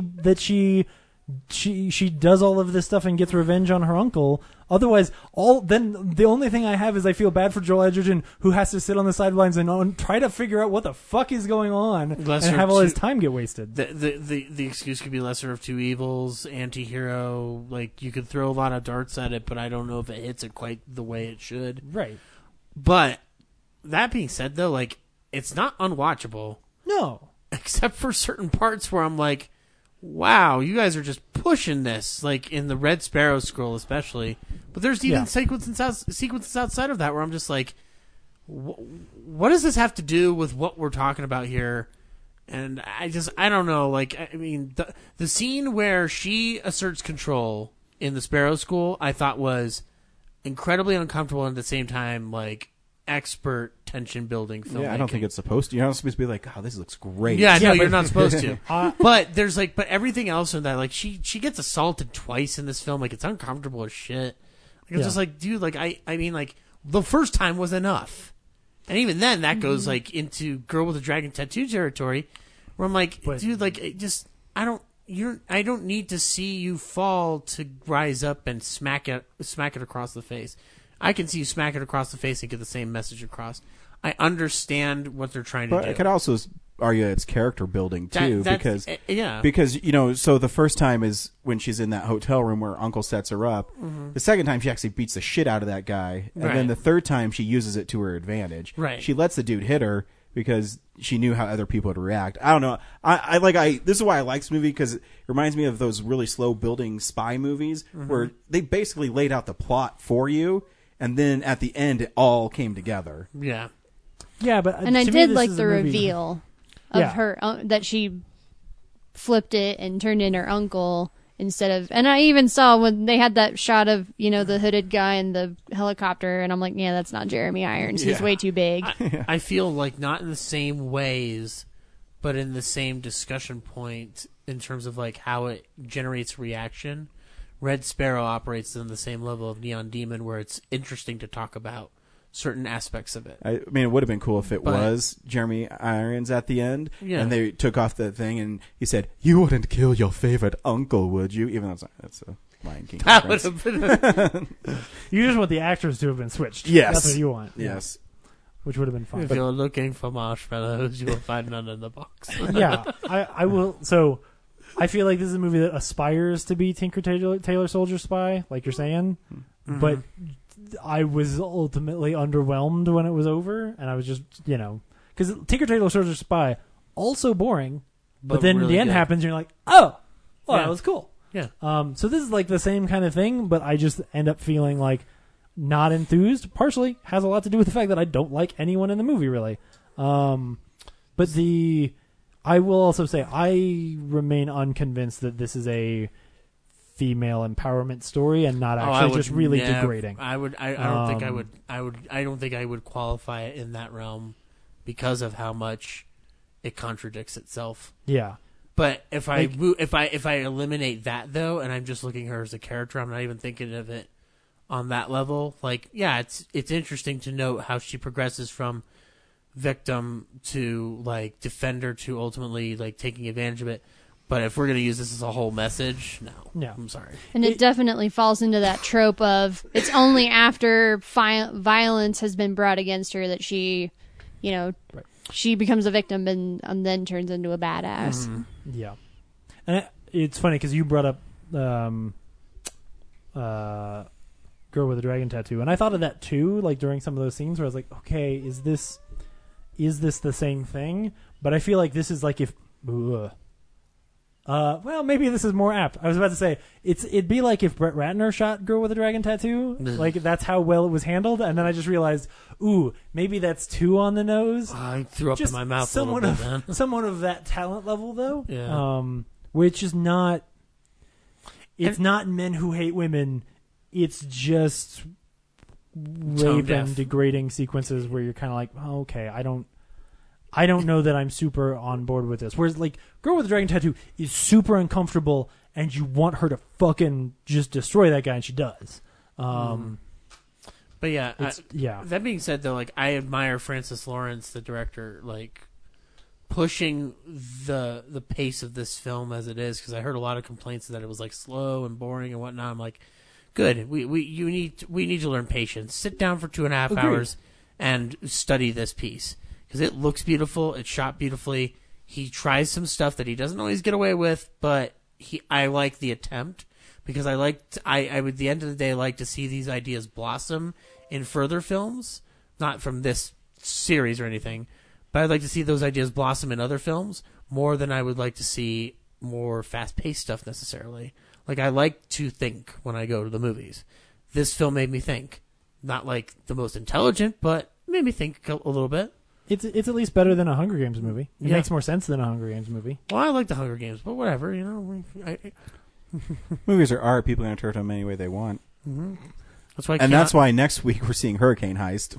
I don't know. Oh yeah, shit! I have no idea. It's Hurricane Heist or The Strangers. Yeah. Or the Can Wrinkle, we see Hurricane Heist or the Wrinkle in Time? Oh yeah, that's right. It's technically should be Wrinkle Wrinkle in in Time. Time, but yeah. Do you want to see Hurricane? I'm totally down for seeing Hurricane Heist. Yeah, I actually want to see The Strangers, but I'll go. Maybe you could see them both. And is that kind of like the? Oh, okay. Yeah. I'll go see the Strangers. I'm probably Ooh, If you guys I find a go, way to go to the Alamo for it.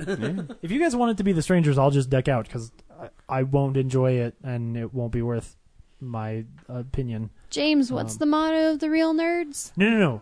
That's a different thing. I just don't like horror movies for the most part, and am uncomfortable with the first Strangers. Like watched it and didn't finish it because I was like, no, this is not my cup of tea.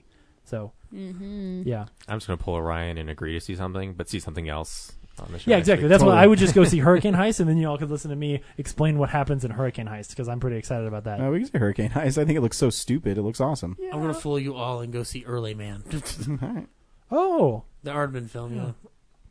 So yeah, Hurricane Heist next week. Wow, will be our feature movie. We're gonna make it rain. Thanks for listening, Corinne. Thanks for stopping by. Thanks as always. again, guys. Do you think the hurricane's gonna have sharks in it? That'd be amazing. And they eat the money like Pac-Man. Oh. What if it was a giant squid instead? Ooh, that'd be good too. All animals, starfish, Kraken, throw like ninja stars out of If it's the the Titanic that's been exposed Oh! to toxic waste and is now like sentient and alive. It's a transformer. Wait, It's not a Side Roland note, Emmerich though. movie though, so it might. Side note: Michael Bay, take a note. Robotic Titanic in the next Transformers movie. Oh, that's the best way to make James Cameron hate you. That's the best, or that's the best way for Michael Bay to go out on the highest note possible of ridiculousness, because everyone's going to fucking kill him after trying to do No, something I think like that would that. be brilliant. Or maybe it's an Ocean's 11 style movie where they go and rob the University of Miami. Ooh. All right. Hurricanes. Oh, he was like, I'd watch that. Yeah. Bye. Bye. Bye.